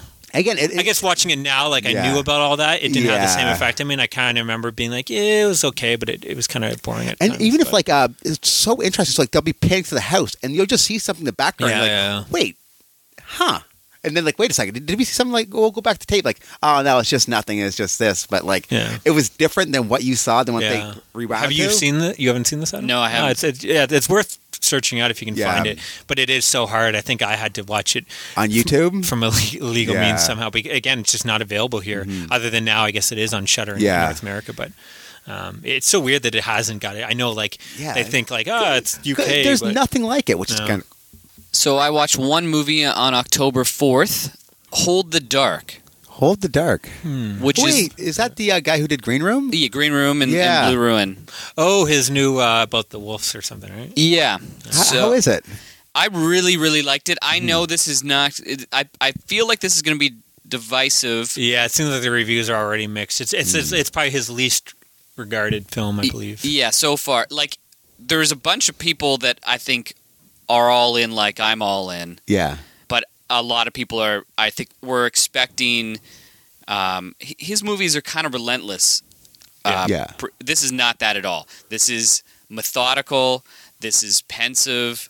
This is super atmospheric. Jeffrey Wright is the main lead who comes. He's a wolf expert. Supposedly this woman's son has been taken by wolves. There's been multiple people, and it's in this village in Alaska, this remote, cold, desolate place. Ghost in the Darkness. So that's super impoverished, and there's a lot of kind of mythology that's going around too, and not all of it is explained, but there's definitely like that how it keys into his other films I believe is how he works with violence and just sees like well, he doesn't do violence for the fun of like, let's see this thing. Like, he does violence for you cringe, and he wants you to feel like, this is bad. Like, violence is not fun. And there's definitely that aspect in there. So anyways, there's an action scene in the middle of it that's, I think, the best action scene I've seen all year. Oh, really? Like, what's the plot? Like, is it a kid goes missing or something? Yeah, he's hired to try to get it back? Yeah, so he's hired to go search, and actually the wife just wants him... I can't really go past this because then it's... But the wife wants him to go and kill the main wolf. He knows that the son is probably dead. Yeah. But it sends him out to do this work. And he's a wolf expert, but definitely like has his own sort of issues that he's dealing with the whole time. The only thing... There's a bunch of kind of mystical sort of ideology behind it that bridges it a little bit into the horror realm, but it's very light on that when I was watching it. I imagine, like, that's what I was going to ask. Remote village kind of usually has their own, like, tall tales of, like... There's a bunch... And it's based in the indigenous people that are living there. And they're not indigenous, but they're part of that culture. Yeah. There are some masks that come into play that kind of build it into that. But again... I think a lot of people are going into this knowing his other films, knowing what they're like, and it's not this. Like, it's pretty slow, and the ideas come across.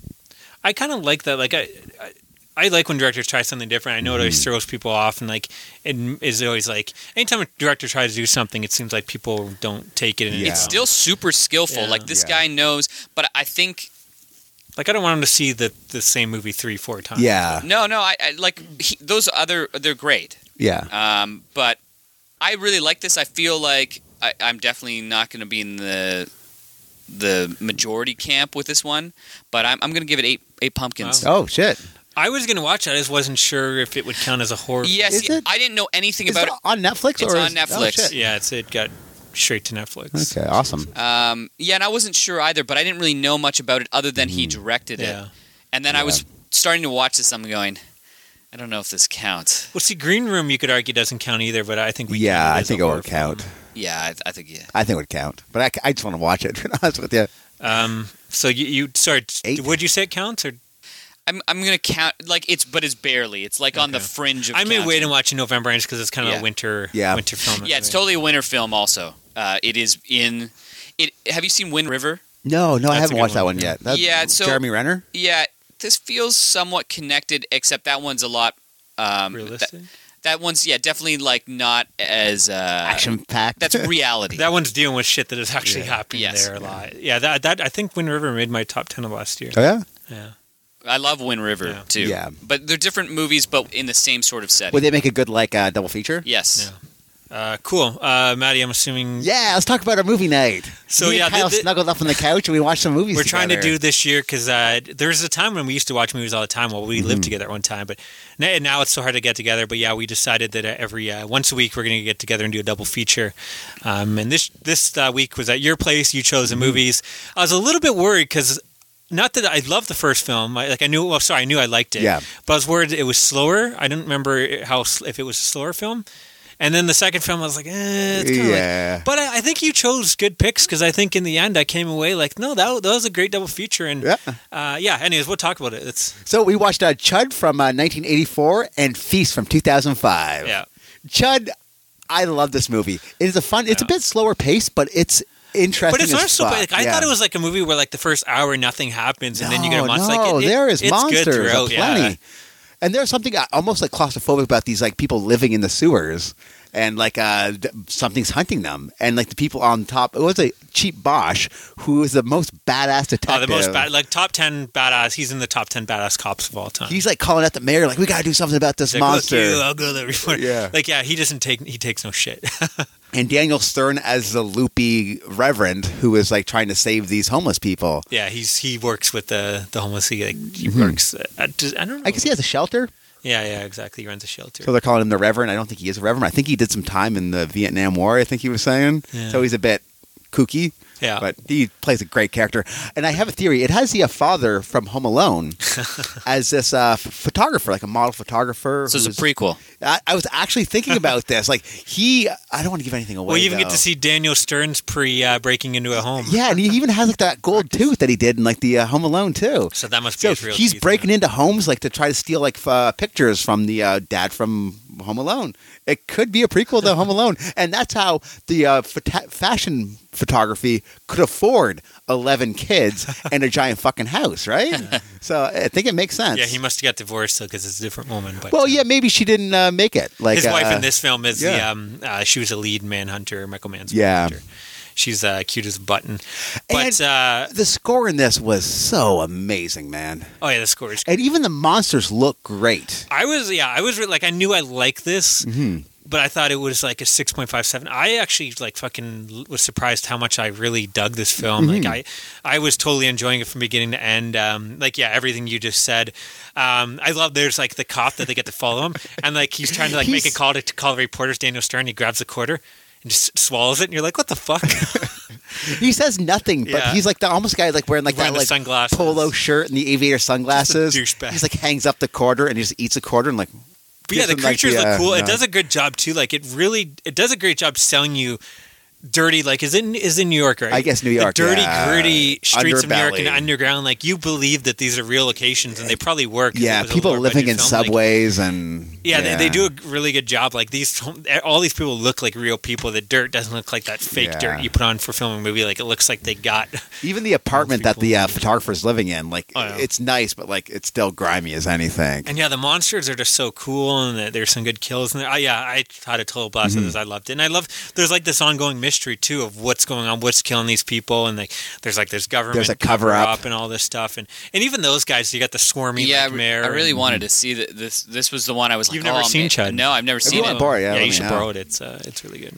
We're maybe overhyping it, but I had a lot of fun with it. Yeah, I'm giving it 7.5 pumpkins. I'm gonna go 8 pumpkins. Oh, out of 10. shit. Yeah, this is a highlight of me for the year, Maddie. So thank you. Yeah. We also watched Feast, which not so. Speaking of products of its time, this movie was definitely like the early aughts to the tits, right? Like it is so offensive. It's coming off of like It's the Quentin Tarantino. yeah. Like you can tell that real slick. the writer director I think are the same people, and you can tell they just like think everything they're writing is badass and cool and hip. And, There was some interesting things. Like it opens up like in this bar and it does like it zooms in on the guy, like it gives the stats, and they're just like funny stats. Like Yeah. Jason Mewes is in it. It says Jason Mewes, Jason Mewes and Henry Rollins. like Henry is in there. Rollins. When you picked this, I was kind of like, I don't remember it being that great. And like the first 10 minutes, I was like, oof, this is. And I actually fell asleep watching this, so I finished it later on, but I'll talk about it now. But yeah, I ended up having fun with it. I thought I thought I was going to hate it, and I hated the first 10 minutes. Like I thought that there was a lot of like that shaky cam, so you don't really the know editing what's is going awful. on. I don't know if so- the directors don't know what Yeah. they're doing, or it's like a budgetary thing. Yeah, I assume a lot it of quick was. edits were like But the monsters were pretty cool. Oh, the Like, monsters they were were definitely very like cool puppets. looking. They weren't CGI, which is the kinda characters cool. though. They're not really. I don't know. Is there anyone No you're one's supposed to likable, like yeah. root for? And like, And the gore was kind of cool, actually. yeah, the gore is good, but it's like one of those movies where like right from the beginning, like let's have the girl. She has to sleep with this gross, big, hairy guy to get along, and then I don't know if I'm killing it, but her son dies like the first 2 Yeah. minutes, and like right away, there's like let's just fucking do anything to shock people, and like. Like you want someone to root for, and they kind of like throw all that away, and then you're left with like unlikable characters. Yeah. And, like, I don't know, but I had fun with it. I think if you can get past all that, like it's still a fun movie where people are stuck in a bar and they have to fight off these cool looking Giant monsters with like running out of ammo. Yeah, I don't know. I end up having a lot of fun with it, even though I could totally see someone hating it, and I thought I was going to, and I was for a bit. Yeah, I don't know. But yeah, you're right. Like the monster, this is what you're getting. I'm going to spoil it, but Yeah. you have a monster like humping various things, a little creature. You have him have the two big monsters having sex to create more little monsters. You have a little monster, there's a woman tied up, and she's done, and the little monster jumps on her head and fucks her head. mouth. And you literally see her mouth like spit all over this white shit. Like this is the kind of Yeah. frat humor you're getting. Like, and then there's another scene where a monster gets its dick cut off. Yeah. and they're kicking around the thing, and then they Slip on splat the it, dick, yeah. and it's white shit just shoots over. Like this, it's totally like a frat director. It's a frat humor. It is director. 2005 up Yeah. the tits. Like that's definitely you watch the movie like that's the humor of 2005. I could probably like these are probably not the guys I'd want. I probably wouldn't want to hang out with the directors. Like they're probably guys that wouldn't know me, and Yeah, they would think. listen to like, Kid Rock. This a is lot of that a Kid Rock album. Yeah, on, a like, lot of the so, dialogue like- that they think is so Yeah. cool, like just is cringeworthy bad. All their speeches and some of it was bad, but I don't know. I had fun with You it had fun. overall. I'm I'm gonna probably give it a higher rating than you. Yeah, I'm I gonna give guess. it 5.5 pumpkins. I'm gonna go 7 pumpkins out of 10. What? Whoa. Again, like there's a lot of shit wrong with it, but Yeah. in the end, it's still like fun. Where it's like these cool monsters. Again, there is all that jizz humor, but like there's still a lot of cool stuff with the monsters, a lot of cool violence, and I just like these movies where it's like one location and they're trying different ways to fend off. And well, we got to get to this car. How can we do that? nothing And like all the happening. different techniques they try to get out of there and survive. And but yeah, it's definitely not for everyone. I mean, it probably is a 5 out of 10 like, to most people. I think next year if you watch this again, you're like, oh Yeah, what was I just again I went in with the lowest expectations because I remember not enjoying it, and I was like, "Why would you pick this, Maddie?" But I don't know. I had fun with it it. was a good double feature, I thought. Yeah. The next day? October 5th. So I am embarrassed to say I did not watch anything on the film. Oh, what a loser! No one likes you. We actually had for whatever reasons we did their Thanksgiving dinner on Friday night. So by the time I got home, I was turkeyed up. Yeah. I tried putting on Feast and fell asleep like instantly because again I fell asleep with it. I like this movie so much I fell asleep like 2 times before I could get through it. But, maybe that's why he's giving it 7. Like maybe you need like a break. Like again, I think like the first like fucking 10 minutes are awful, but when you get past it, what'd you guys watch on the 5th?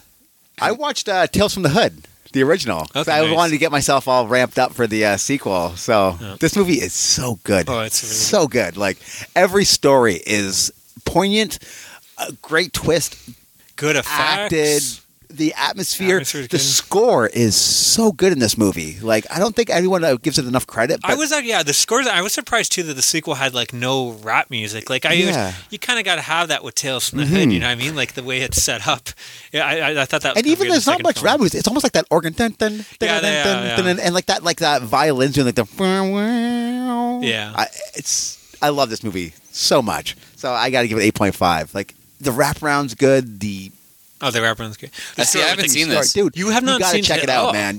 You're gonna love It's it. I would say, And I just saw something that ties into this great for the first time. Oh shit! I would say Tales from the Hood Tales is from the one of Hood, too? my favorite anthologies. yeah, of all time, it's for sure. That might be my number Or- one. Every Or I time I think watch it it, I is. enjoy it more and Yeah. more. Like, the first story is really cool. Where again, it's about like police violence against black people and cool revenge stories. I'll try to see this before we. There's a killer doll in one of them where like a Yeah. guy has he buys this racist senator again buys like an old plantation home and he's attacked by I killer love the atmosphere slave of the old dolls. plantation homes because they're Yeah. pretty much the most haunted places in the world. Every time you see these documentaries, There's a story about abuse and a monster. yeah. And then the final story is probably my least favorite, but it's hard to good. watch. It is good, man. It's hard to watch. Where like The guy tries to. they're trying to rehabilitate.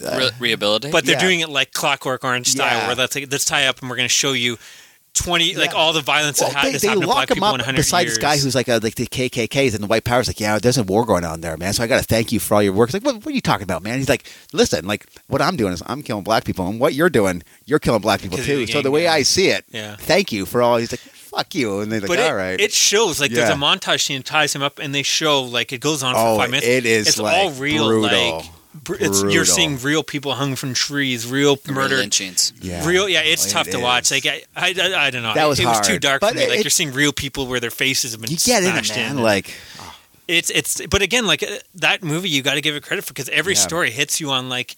It's like, this shit is still and going it's on, as and real as fucked it up, was. Like, yeah. in, like, what was it like 94? I guess Yeah. 96 maybe. It works on that mix. It is a good mix where it's like it's real issues and it like it can almost work not having the supernatural, but then it adds like the supernatural that kind of adds the fun to Yeah.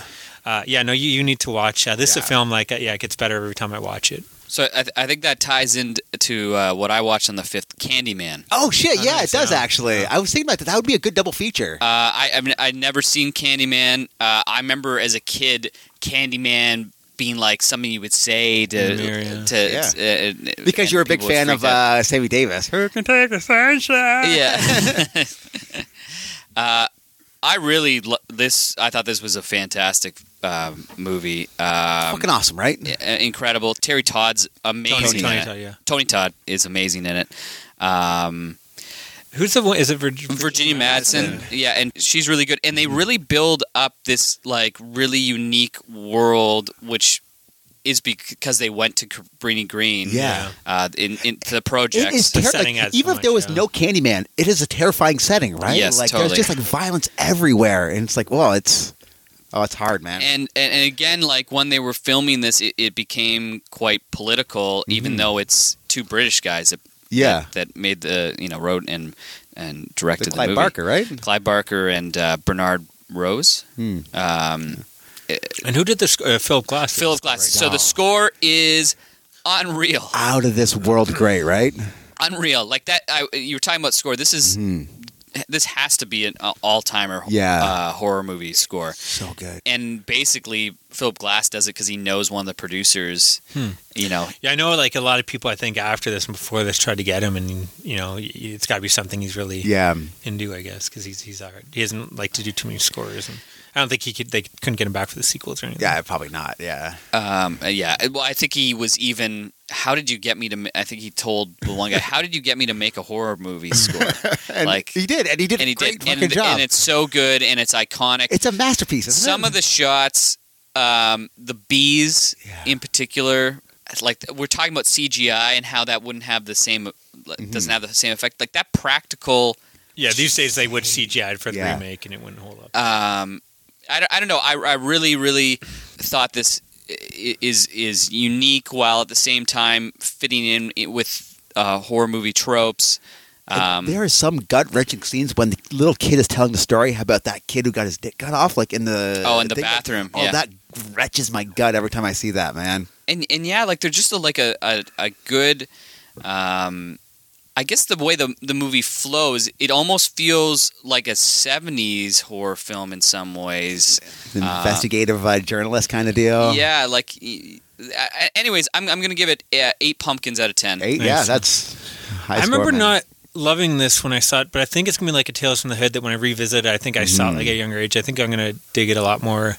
There's a lot of subtext going on that I think... Yeah. I think it's hard to take into just because, like, again, like that scene you're talking about, and just like the setting is scary. And like, yeah. And I don't know, I don't want to spoil it, and maybe I'm totally off on this, but I remember it being almost like where the hero has no chance of winning, like it's evil wins in this case. Kind of, in a way, but yeah, I don't want to give too much, but it almost becomes Del Toro-esque in its overall mythology and it almost has a fairy tale. Yeah. All the bit characters are also great. I love when the bit characters like chew into their scenes. Like her boyfriend, the professor, is such a dick, but he's so good at it. And the other professor that explains the origin of the Candyman is so pompous. Incredible. Scream Factory is actually releasing it this month on Blu-ray, so I'll be revisiting it. Probably not this month because I went a little crazy this year for my October viewings, buying shit up. So it'll wait, but probably by the end of the year I'll be. Even just talking about it right now, I want to watch it again. Like I watched it last year. I kind of want to get back into it because it's that good. Man. It's that good. I think you mentioned it last year, and then there's a great rundown on the Ringer of the 40 best movies released after Halloween, and they go through every year and they basically say this is the one, this is their pick, and they go into some detail about it. It just came out this week. It's well worth reading, I think. And they made the Candyman was the pick for 92 or whatever. Yeah, that's cool. Up against like some stiff competition. Like sometimes that's when they're doing it, you're going, oh man, they didn't pick that one. Yeah, but like they're highlighting something that maybe hasn't been highlighted before, and a bunch of the picks are just like what you would expect. Yeah. But I think you guys should check that out too. Yeah, cool. Definitely check it out. All right, I also watched R.L. Stine's The Haunting Hour, The Dead Body. I was just talking about this. Now, is this an episode or the movie? It's an episode. Okay. Yeah, it's like a 20-minute episode. It's this kid who's getting picked on at school. He finds this unlikely friend. He's like, hey, listen, if you want, I'll help you like scare these guys senseless, but you kind of got to do me a favor. He's like, yeah, all right. So he does it, and he's like, do you want to scare some more? He's like, no, they are good. He's like, no, I think they need to be scared a bit more. He's like, oh, okay. He's like, but you're going to do me a favor. He's like, yeah, of course. And then there's a twist at the end. And I like the stories of... Is it very kid-friendly, or is this kind of like... It's more of a, probably a 10-year-old and up. Probably should watch it. Because I got the movie I was going to watch with their son, but the movie didn't look too bad. But yeah, this one, again, that doesn't say anything scary, but if he can follow a plot, it's kind of scary. So I got to give it a 6.5 pumpkins. I like a story of like bullies getting their comeuppance. That's always a nice little tale. So which is basically Kyle's whole life, right? Yeah, Kyle is getting his comeuppance. Is that it for the 5th then, or? That's it for the 5th. Okay, we're going to move on to the 6th, the final day of the night. The final day of the night. Well, the final day we're talking about for tonight. Okay, so I watched a couple episodes. I guess this is the first episodes I've watched this year. I'll try to race through them because they're not that exciting. But so the first one I was watching with my son, Fairly Odd Parents Season 2, Scary Godparents, 2002. I think I talked about this last year. It's a pretty fun cartoon episode. Again, I don't know about the show. I think it's about a kid that has two fairly odd parents. They are odd, but they're not even. It's more that he has these two fairy godmother like fairies. Fairy, not fairly. No, I think it is Fairly. Farley. There's like Chris Farley and Kevin Farley. Because he does have odd parents too, but I don't know why the show's named after him. Anyways, he has these two fairies that can grant him wishes. But he sees he wants to be this cool like pumpkin transformer costume, but I guess there's only 4 out there in the world, and these rich snobby kids have it, and they're going around with their costumes, and they're getting like all the candy. They go to Rich house and these costumes are so great. Here's $60,000. They come to like his house, and his parents like, these are the best costumes. Here's all little Jimmy's video games, and they give away all his toys. And but he wants these costumes, but instead he ends up getting like his sister like rolls him up in toilet paper and throws him as a mummy. His one buddy's like Frankenstein's monster and vampire, and he's like, these costumes are lame, whatever. But anyways, they keep on going to houses. It's kind of like Charlie Brown, and they're getting shafted on candy because everyone's like, oh, your costumes suck. We already gave it away to those awesome costumes. But with the fairies, and again, I guess he tried to get them to get the costume. He's like, oh, there's only 4 in existence, so I can't give you one. But he makes, I want everyone's costume to be real and scary. So whatever your costume is comes to life. So if you're a mummy, you actually become a real mummy. Oh, that's kind of badass. And so he does all these cool things. And of course, he becomes a real mummy, and you realize, oh, this sucks. But he's like, this is still cool. He loses his arm. He's like, whatever. I'm a real monster. This is fun.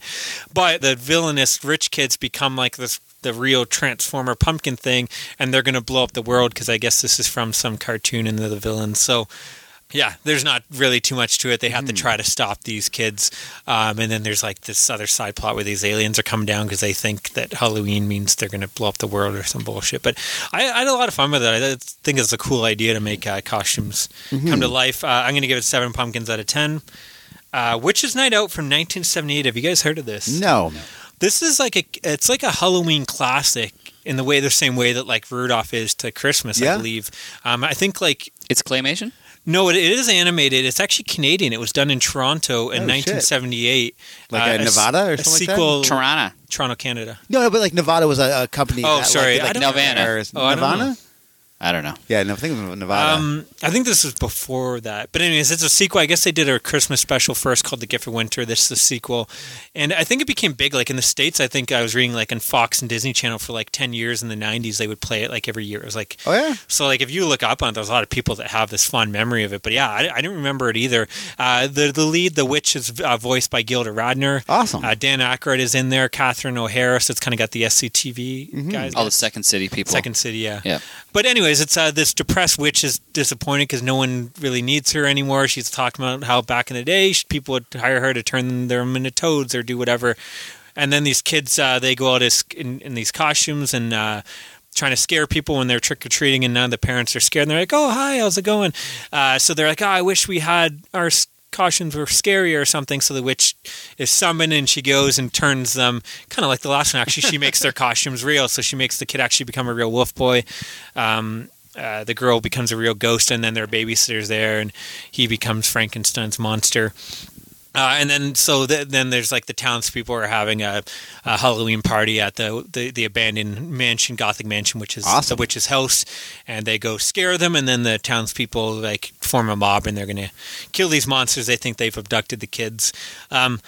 It's very simple. It's a 25-minute story, but I had fun with it. It's a really weird style. Like it's like very cheap animation, which would probably make sense in the time. But like all the characters are one color, and they're kind of all drawn like I could draw these characters. They're very rough. Like the one thing, like it's just have a bunch of circles for the head, and then the other guys, like it's very simple animation. There's not much to it, but I don't know. I really dug it. It was fun. And there's a really kind of fun like Halloween, like this song that opens it up, which I may put for the intro of this episode if I can find it. But it'd just be better if it was you singing it, actually. Halloween. But anyways, I don't have much to say. I'm going to go 7 pumpkins out of 10. I could see it becoming something I throw on every year. Did you find it on DVD? Mill Creek, actually, who put out that other compilation, they put out, I think I picked up for like $5 or $6. Awesome. It also has with it like 10 other kind of Halloween specials. It's one of those things where like Popeye didn't actually have a special, but they had one where he finds a spooky ship. So I may watch them. I don't know, because I don't know if they will count. Spooky is the ship. A ghost so ship. Spooky. But anyways, I recommend it. I have 2 more other episodes, but if you guys want to jump in, I'll talk about the other 2. Have you watched the I Dream of Jeannie episode yet? I have not, no. It is not good. It's called My Master, the Ghostbreaker.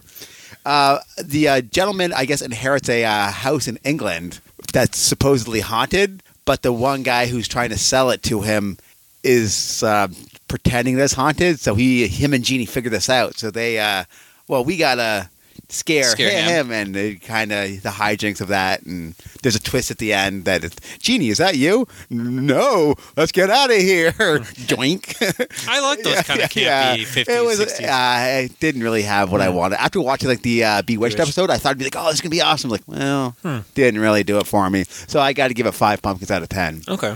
I watched 3 episodes on October 6th, all of The Office. Oh, awesome. So there's 6 Halloween themed. Is there? Yeah, but some of them are less. Just like a cold open? Yeah, so Office Halloween, which is the first one they did. I think it's season 2, episode 6. That's the best one, right? Is that the one with like Michael that has like I the think it's double the best head? one. Yeah, that's the one with, and he's got to fire somebody by the end of Yeah. the day, and everybody's dressed up on Halloween, and it really makes a great setting for him to be floundering. And the guy he fires, Devin, who's barely on the show, like it's pretty early in the series. He's dressed as like a hobo clown kind of pretty thing, amazing. and or just a hobo, and he's firing him as he's a hobo. Isn't there a great thing where he tries to fire someone out, like the old Yeah, Oh, yeah, it was Creed. Creed, and he's like, "No, I don't think so." And Yeah. then he's like, "Okay, well, this guy or something like that." Like, and I love like how he says, "Let's call corporate Together. and fight them like the old times." And Michael Scott's like the old times. What? So I thought it's a pretty great episode of The Office. I'm going to give it 8.5 pumpkins.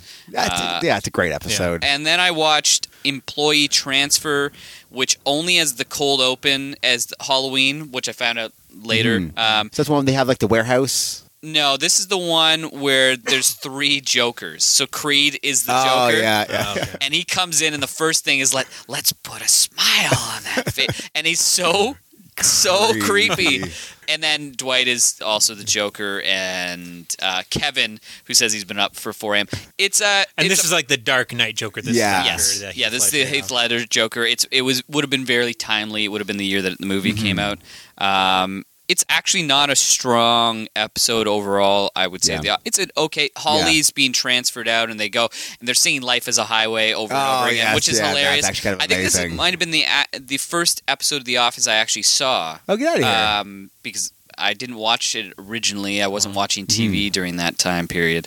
I'm going to give it a 7. Yeah, actually, that's the first episode. Like Greg Robinson actually gets to do a lot in that episode. One of Yes. the first episodes where he's actually like Really front and involved. center, Yeah. which is cool. Yeah, he's in it from the beginning, Yeah. but he's more involved in that one.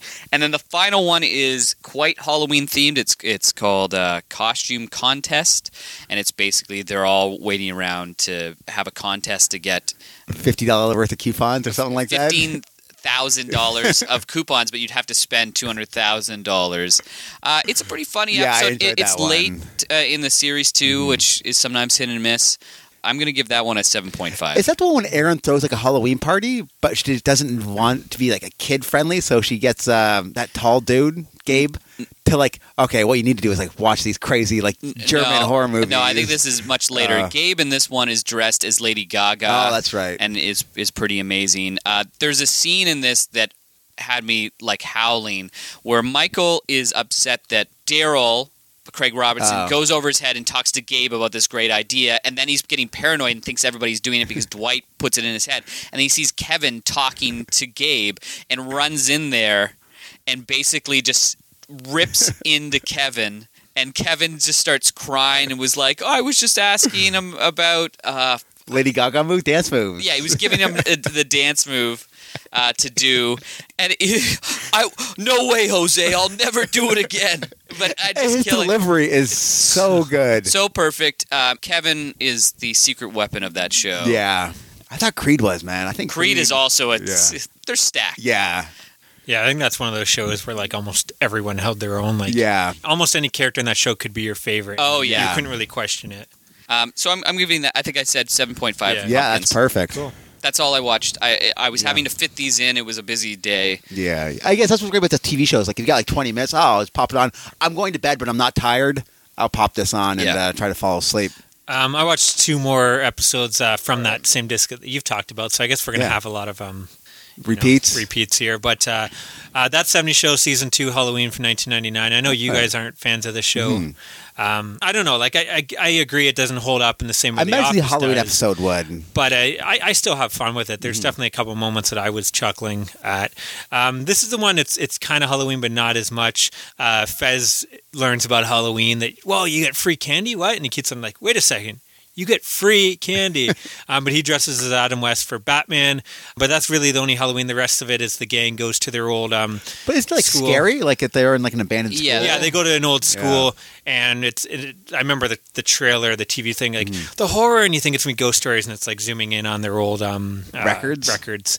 So yeah, that's what it is. They find their records, and that's supposed to be the scary part. Like they find out that Jackie's middle name is Beulah, and that Hyde possibly went down his path for something Eric did, and he got blamed for, and whatever. Also, was actually like 19 or something. He can be buying booze. You find out that he could have been buying booze this whole time because he failed. And then you also have Kitty and Red because Red's like, I'm not into Halloween. She's like, really? What? Like Halloween had no huge importance. And it goes back to the flashback, and you find out that's when she found out she was pregnant. So she's in costume there. There's a Halloween party, but not really as much. But I don't know. There's definitely some moments I laughed at.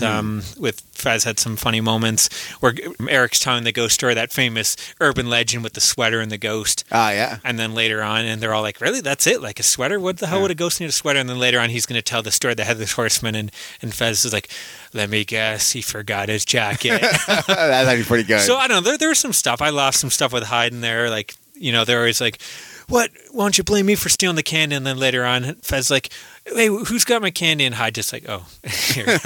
He did steal the candy. I don't know. I had fun with it. I don't know how this show, I'm not saying I can go back and watch 10 episodes in a row, but I think it's a show you can throw on once in a while, and it still makes me laugh. But I'm going to give it 6 pumpkins out of 10. I don't think it was that Halloween-y enough for me. And then I watched Square Pegs season 1, which only lasted one season. Halloween 12 from 1982. This was like a show that, like, I guess it's almost like Freaks and Geeks. I don't think it's anywhere near that level. Don't get me wrong. I think it's like mediocre. There's some good episodes, but it had like an impact where, it lasted a season, no one cared about it, and then everyone went back to it and found out, wow, this is something kind of special. Like, I think the one woman that kind of has like that California, like dialogue style, that California. Valley Girl? Valley Girl. I think this is one of the first shows I believe that started that kind of dialogue. I found that I don't think it was a thing when this was show so typecast. Like, it had that one like hip hop girl who's like, oh, clearly she's a hip hop. Well, again, I think the this Valley Girl. You got that one guy. Whoa, what are you talking about? Right? We're here. I'm just we're going around trick or treating here. Yeah, it for sure has a stereotypes, but I think it's because a lot of it originated for this. From you got that one really anal retentive girl who's buy the books. It is it is a little bit bland though, and the humor is like really weird. Like I don't get a lot of it. Like the one guy that's supposed to be like funny, he's just like, I don't know. It's a weird show in that I like it, but I don't like it at the same time. Like it should be a lot better than it is. Sarah Jessica Parker, this is where she started out. She's the lead in it. They're like when she was known as Parker Sarah Jessica. Yeah. Peter Parker Sarah Jessica. But yeah, they're like the nerdy girls trying to fit in. Anyways, I guess the annoying teacher's pet Muffy. You find out she spent all the school's budget on Halloween decorations, so the school has no money to do anything. So Halloween's kind of canceled there, but she convinces the teacher, which I'm not going to get into, to have all the girls over for a little get together, and which slumber party turns into a slumber party unbeknownst to the teacher. And then you have the other two leads, Marshall and Slash. They're going to show up. He's dressed as the Mackenzie brothers. That actually was pretty good. Which costume. one? He says both. And then Slash is dressed as a ghost with like sunglasses and the Walkman still on, because that's his character 80s. the whole time is just always listening to music, and he's just kind of like weird and doesn't really talk. And then Vinny, like you said, is he's the cool guy, and he's going to come in. Anyways, they're just there, and you have it's kind of Halloween, but not really. It's like, I guess so. Like there was this one scene where there were guys wearing a mask that has like that Halloween first the, view, eyes, and he's like chasing these guys down, like looking into the houses, and the Vinny guy, they're like doing the shaving cream and the toilet paper and all the houses. And then you also have like where they're at the house, there's a thunderstorm raging on outside, so when the lights go off, they think like there's a killer posse candles coming. Flickering. So it's a kind of a weird, like I think I had this in one year, like I think in the old Horror and More podcast, is running like out of things to an talk October about. recommendation. Yeah, I don't know if it would make it these days because it doesn't have enough, but I do think it's kind of a special on a show that no one really talks or knows about. But the one joke that still like makes me laugh, and it's kind of like, well, they did that in '82 where her one friend, like you said, the hip hop girl, the black girl, she's like, man, white people in sheets, nothing funny about that to me or something like that. Like, I don't find that fun, which is, I thought there was something more to that too, but I don't know. Yeah. Anyways, I'm going to give it 6.5 pumpkins out of 10. Yeah, what did I you think I give gave it? it same, actually. Yeah. Maybe less, actually. Did you guys watch anything else? I watched Final Destination 3. Speaking of that girl from 10 Cloverfield Lane. Yeah. But I watched it this time with the choose your own adventure kind of okay. thing. It was so lame. Oh, the Like, Choose Your Adventure sucks. I thought it would be awesome. Like, oh, maybe this movie could end in 20 minutes. Like, and they didn't get on the ride. Awesome. But Wait, no. it does, doesn't it? Isn't there one where you can select and it ends like right away? I didn't get that. Like, maybe I was picking right. Like, I pretty much watched the entire movie. I figured, like, I've seen this movie before. I'm like, nothing changed. Like, they could set to 73 or 76. I'm like, 73. I'm like, It's just like different kills and alternate. It's a way of them like to do all the different alternate scenes. yeah. Yeah, it's a fun idea, but yeah, not a great. Yeah, it didn't really work. It's more of like a fun something you do after you watch the film as an extra kind of. So thing. I've never seen anything but the first one. Okay. Oh, The watch third it. one I thought was Yeah? I love the third one. I know a lot of people didn't don't. dig it. It's one of my All the favorites. characters are pretty typecast, and they're all horrible people. Like, you don't really root for anybody I in this disagree. movie. Really? Who would you root for? Well, the lead. Yeah, maybe her, but like that's about it. I thought I don't know. I remember this being one of my favorite of the series. I like the Yeah. opening too with the roller coasters. I have a fear of roller coasters. Yeah. Again, it wasn't the best. I would say watch the series. I would say the only one personally of the series that I found bad was part 4. Yeah. Part 5 is actually really, I remember really good. the first one was part of the reason why I was like, I'm not You're watching done any with of these movies, eh? fucking horror movies. Yeah. Oh, you didn't like part 1? Okay. I really enjoyed part But 1. I saw that in 99 yeah, or whatever again, it came you're out. probably like there was a weird time where like movies were just so bad. Like Hammer, like I know what he did last summer. I still know what he did Well, last it's like summer. all the same Yeah. young cast, Yeah. and they've reused a lot of them. But no, yeah, I I think hated those And movies part too. 2 was fun, and like this one didn't have the same like what's that called? The Great Machine things where like this happens, Well, it so does a this great happens, job. so this happens. Yeah, you think like they do a great job where like you see something setting up and you're like, oh shit, that's gonna happen, but then it doesn't. Like that hits Yeah. something else, which hits this, which hits it. Like it's yeah, I don't know. I think they do a great job of constantly like Mm-hmm. throwing you off. Of these people are gonna die somehow, but you never know how Where it's it's gonna coming happen. from. And I think it's that's very creative. I don't know. Mm-hmm. I think this is. I would argue this is one of my favorite horror franchises, consistency wise. Like I would say again, the yeah. only one I hated. Was I part didn't 4. dig this as much as I dug part 1 and 2. I don't know. I remember part 3 being my favorite, if not one of my favorites. Yeah, the characters are pretty lackluster in this disagree to one. disagree. Yeah, yeah. Unless, again, it yeah. changes, I'm going to but- give it a 6 pumpkins. Oh. Yeah, so that was my October 6th. I watched one more to end the night. Carnival of Souls from 1962. Ooh. First time I've seen this. I assume you've seen this, Adam. No. You have not seen Carnival No. of Souls? Wow. Is this Maddie? a movie, right? You haven't seen either? No, I don't think so. This is like considered like Yeah, the, it's supposed to be one of it's the like up there with like Night of the Living Dead. Oh, and, like, really? it's like the classic horror film. Oh, shit. How Yeah. is it? It's good. So it opens up a woman. I'm not going to spoil too much, but you can predict what's going to happen in the first 5 minutes. A woman and her 2 friends are drag racing against another group of guys in a car. They go off a bridge. They don't find her friends or the car, but eventually she walks out of it and survives. She wants to move to a different state, so she takes a job as an organist at a church. And she's trying to like forget about the incident, put it behind her. She's a little bit weird. I don't know if it's because of the incident or she's just always been kind of weird. Like she doesn't like being around people. She just wants to be by herself. There's a really kind of creepy, annoying. Like she moves into this little apartment that's like I guess the landlord lives in the bottom, and then there's 2 rooms up top.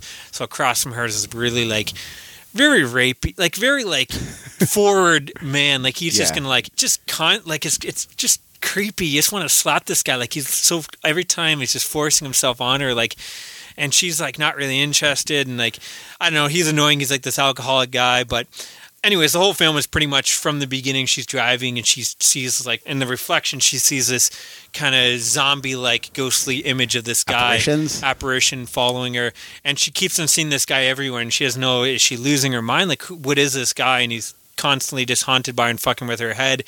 And then sometimes too, like she'll just be like, you'll see like kind of the screen go wavy for a second, and then all of a sudden like no one sees that she's there, and she can't hear any sounds. Like it just plays a score because there's no sounds and no one recognizes her. But then it only lasts for a couple of minutes, and all of a sudden she's fine, and then everyone. Oh, that's kind of It's cool. this weird kind of thing. Really cool. There's like this abandoned carnival that plays a part, just a cool setting, atmospheric setting. Really cool scene where she's like this dream kind of sequence where there's all these ghouls kind of dancing in this abandoned carnival. Again, you can kind of predict it now. if you've seen all these films, you'll probably know what it is the first 5 minutes. But again, this is like this little indie film. Some of the acting is a bit off, but like for a small budgeted film from 1962, like it oozes atmosphere. I think that's why it's known as a classic. There's like Criterion put this out on Blu-ray. Oh, wow. And they don't really do too many horror films. So I'm going to give it 7 pumpkins out of 10. Okay. I don't know if it lived up to my hype, but it is like if you just want to film, it's like one of those slower atmospheric films. There's not a lot happening. It's just this cool guy haunting her throughout, which is pretty much a guy with white makeup and black eyes. But yeah, it's worth a watch. I would say watch it. Whether is it going to make my top horror films of all time? Probably not. I mean, I think it's been done and better personally. But again, for its time, I could see it being a big deal. And again, it's if you just want a film that oozes that Halloween horror atmosphere for sure. You should watch it just because. Yeah. It's probably a shorter movie, like what, an hour and 20? About an hour and a half. Okay. I think there's 2 cuts too. Yeah. I think their DVD came with the director's cut, which is 10 minutes longer. This one, because the quality wasn't good enough for those scenes, so they just include them as deleted scenes. But yeah. Is that it, guys? That's it. First week? That's it for our first week. That's a lot of movies, Shocktober. boys. Yeah. I'm impressed. Yeah, a bit of a longer episode, but it's okay. These are kind of special, and we're throwing out a lot of films for people to either check out or stay the fuck away from. Yeah, so Winchester, go to. Yeah, that's going to be every year. I'm going to watch that. And The Headless Horseman, the sci-fi classic, I recommend. Double feature, boys, on Thursday. We'll get together and watch it again. Yeah, double Suicide Party. If you guys want to give us some suggestions on what to watch, you can get a hold of us at we're at moviecitymaniacs@gmail.com. Yeah, we'd love to hear whatever you guys are watching, and if you have any thoughts on films, maybe you disagree and you think Winchester or Terrifier or whatever are masterpieces. We might get some flack from Terrifier, I think. It does have a lot of praise, but there's a lot of people that hate it too. I think the people like us, like the horror fans, a lot of them are saying like, yeah, I wish there's more to it. I think the people that, like you said, the younger crowd, maybe the people that just like good gore and kills are the ones loving it. But Little Peep fans. Little Peeps. Yeah. Anyways. If you want to get a hold of us, you can find us at Movie City Maniac at Twitter. And then just Facebook. We have a like page and a group page to if you want to join in the conversation. If we ever get these episodes up, you can comment on them.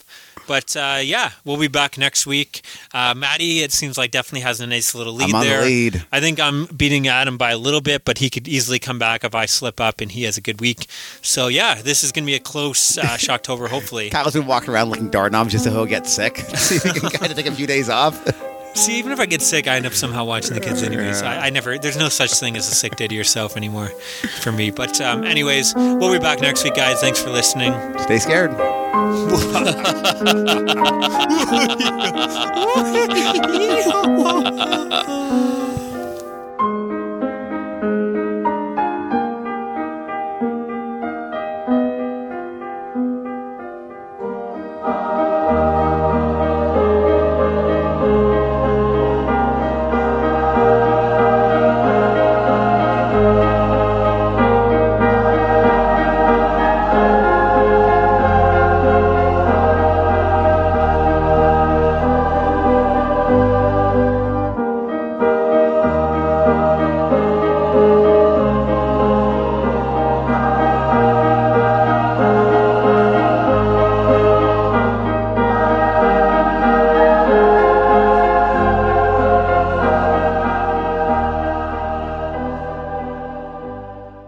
Welcome to Volume 1.